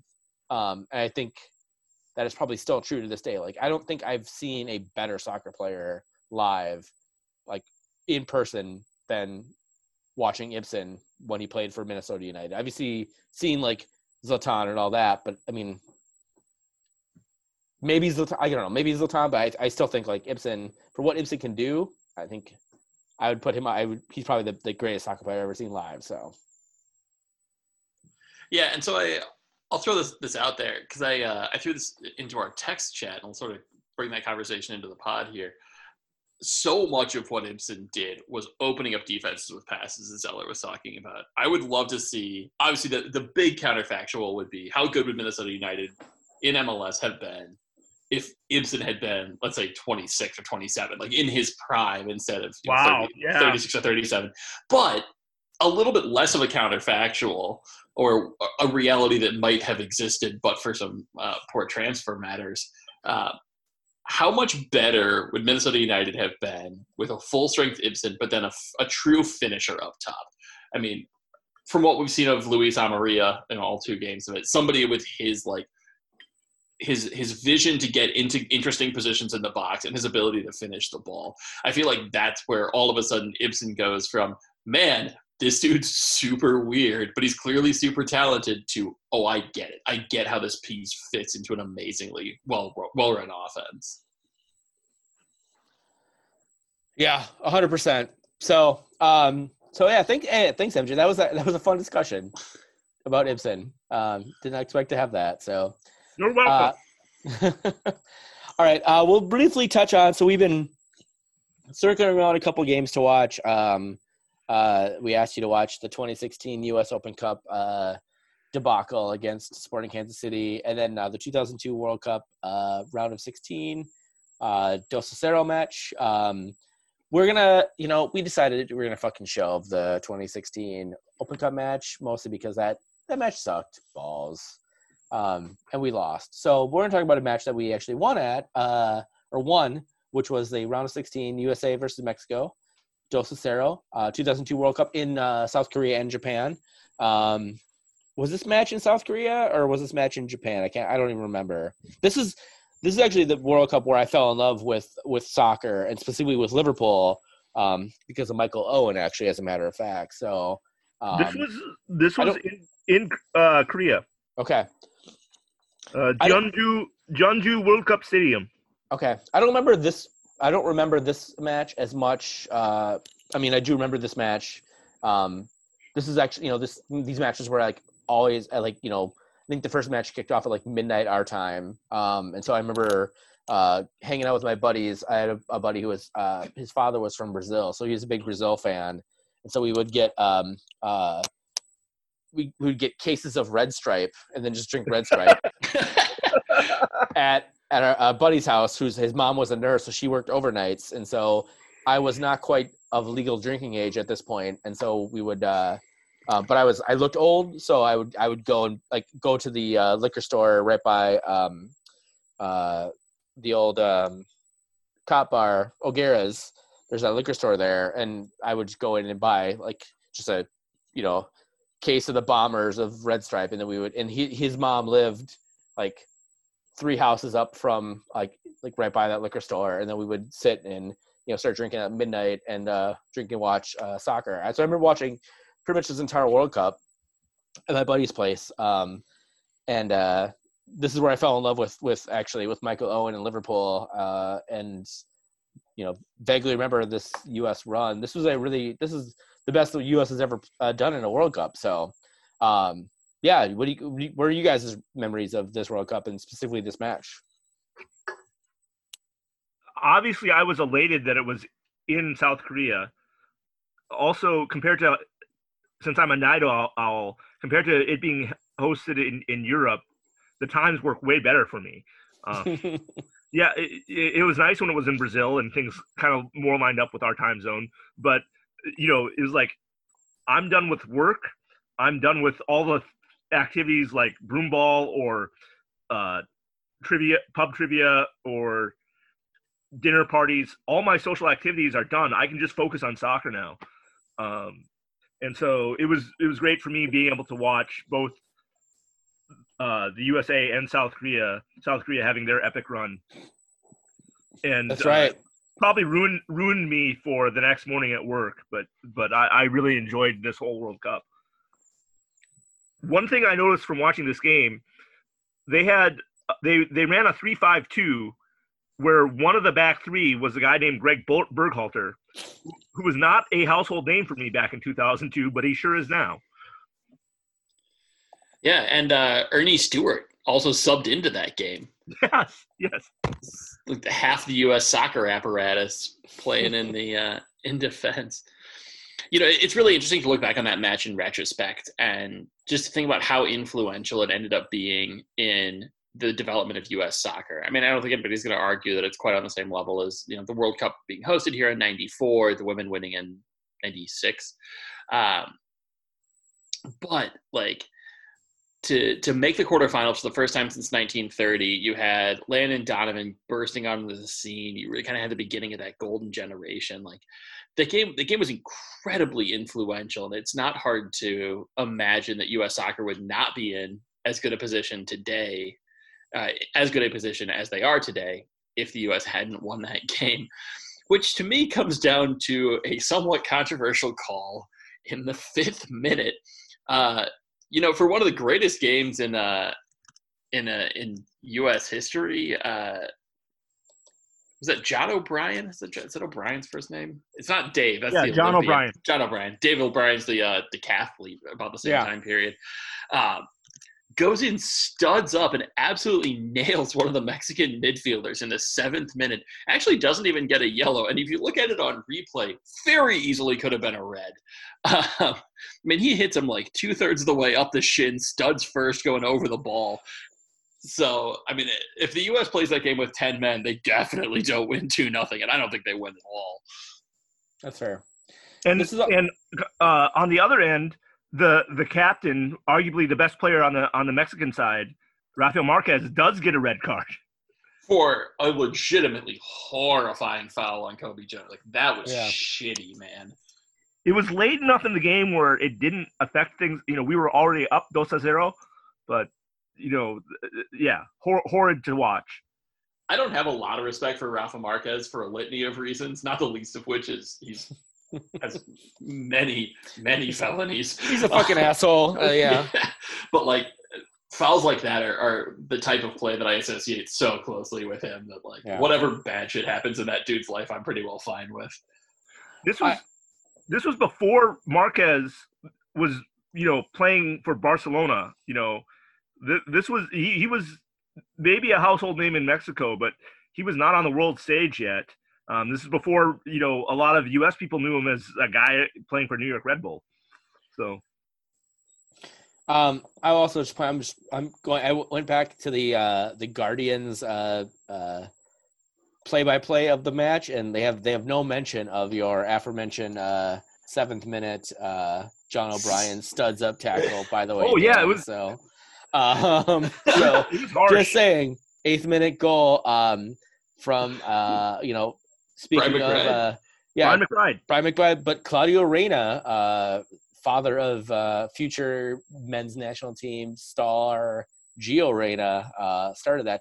I would be remiss if I don't mention that probably, I don't know, the player of the tournament for me from the U.S. side here, and this is, I'm showing my one of us bias, but Tony Sana was the starting right back for the U.S. national team. Number 22, played all 5 matches.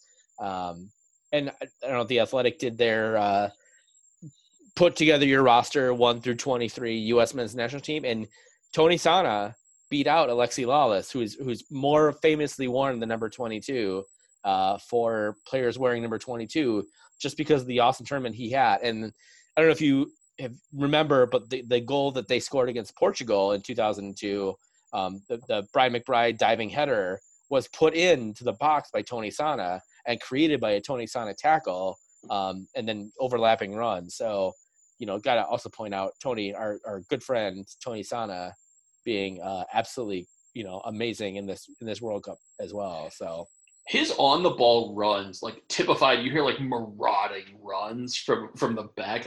That's what it was. When he got a full head of steam with the ball at his feet, man, he was unstoppable. It's a blast to watch. He was Carlos Bocanegra before Carlos Bocanegra. Yeah. Yeah.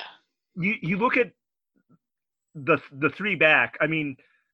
So they played a 3-5-2. The 3 that were back were Tony Sana, Eddie Pope, and Greg Burkhalter.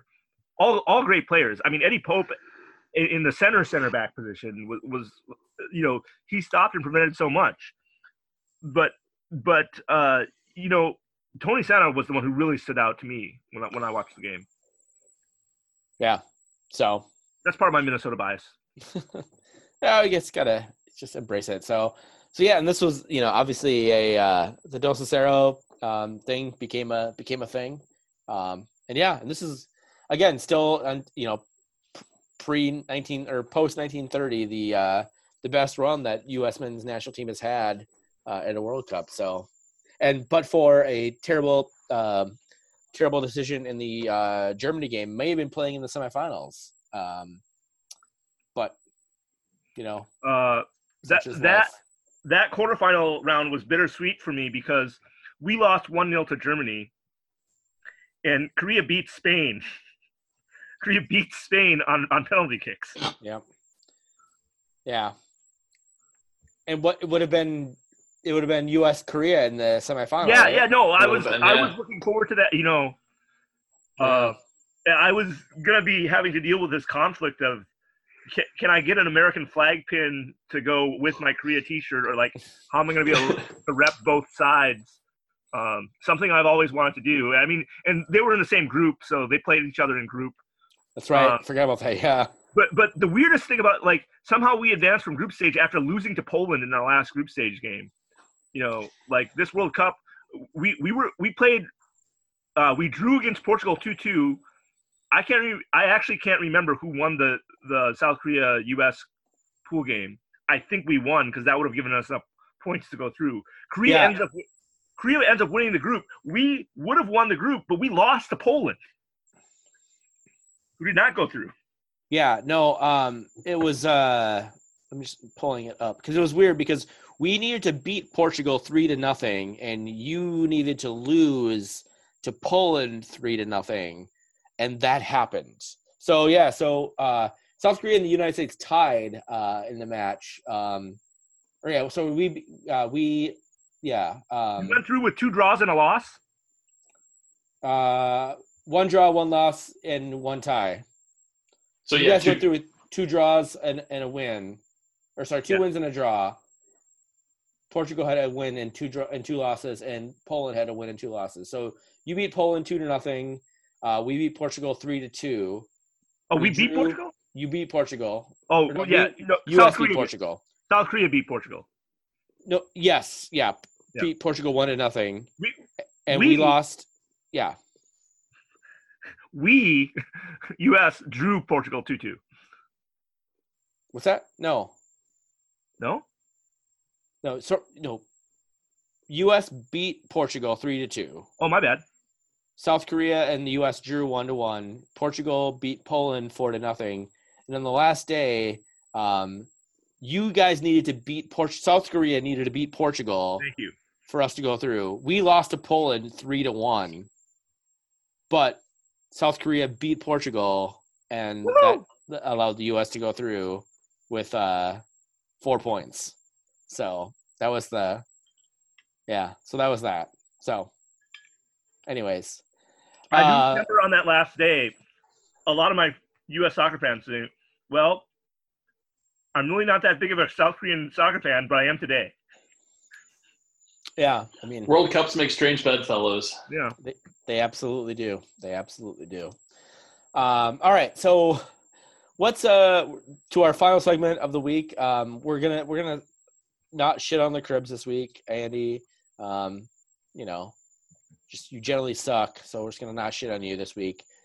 Hashtag shit on Schlets. What are you guys watching, playing, doing to get through the Rona? Dan, let's start with you.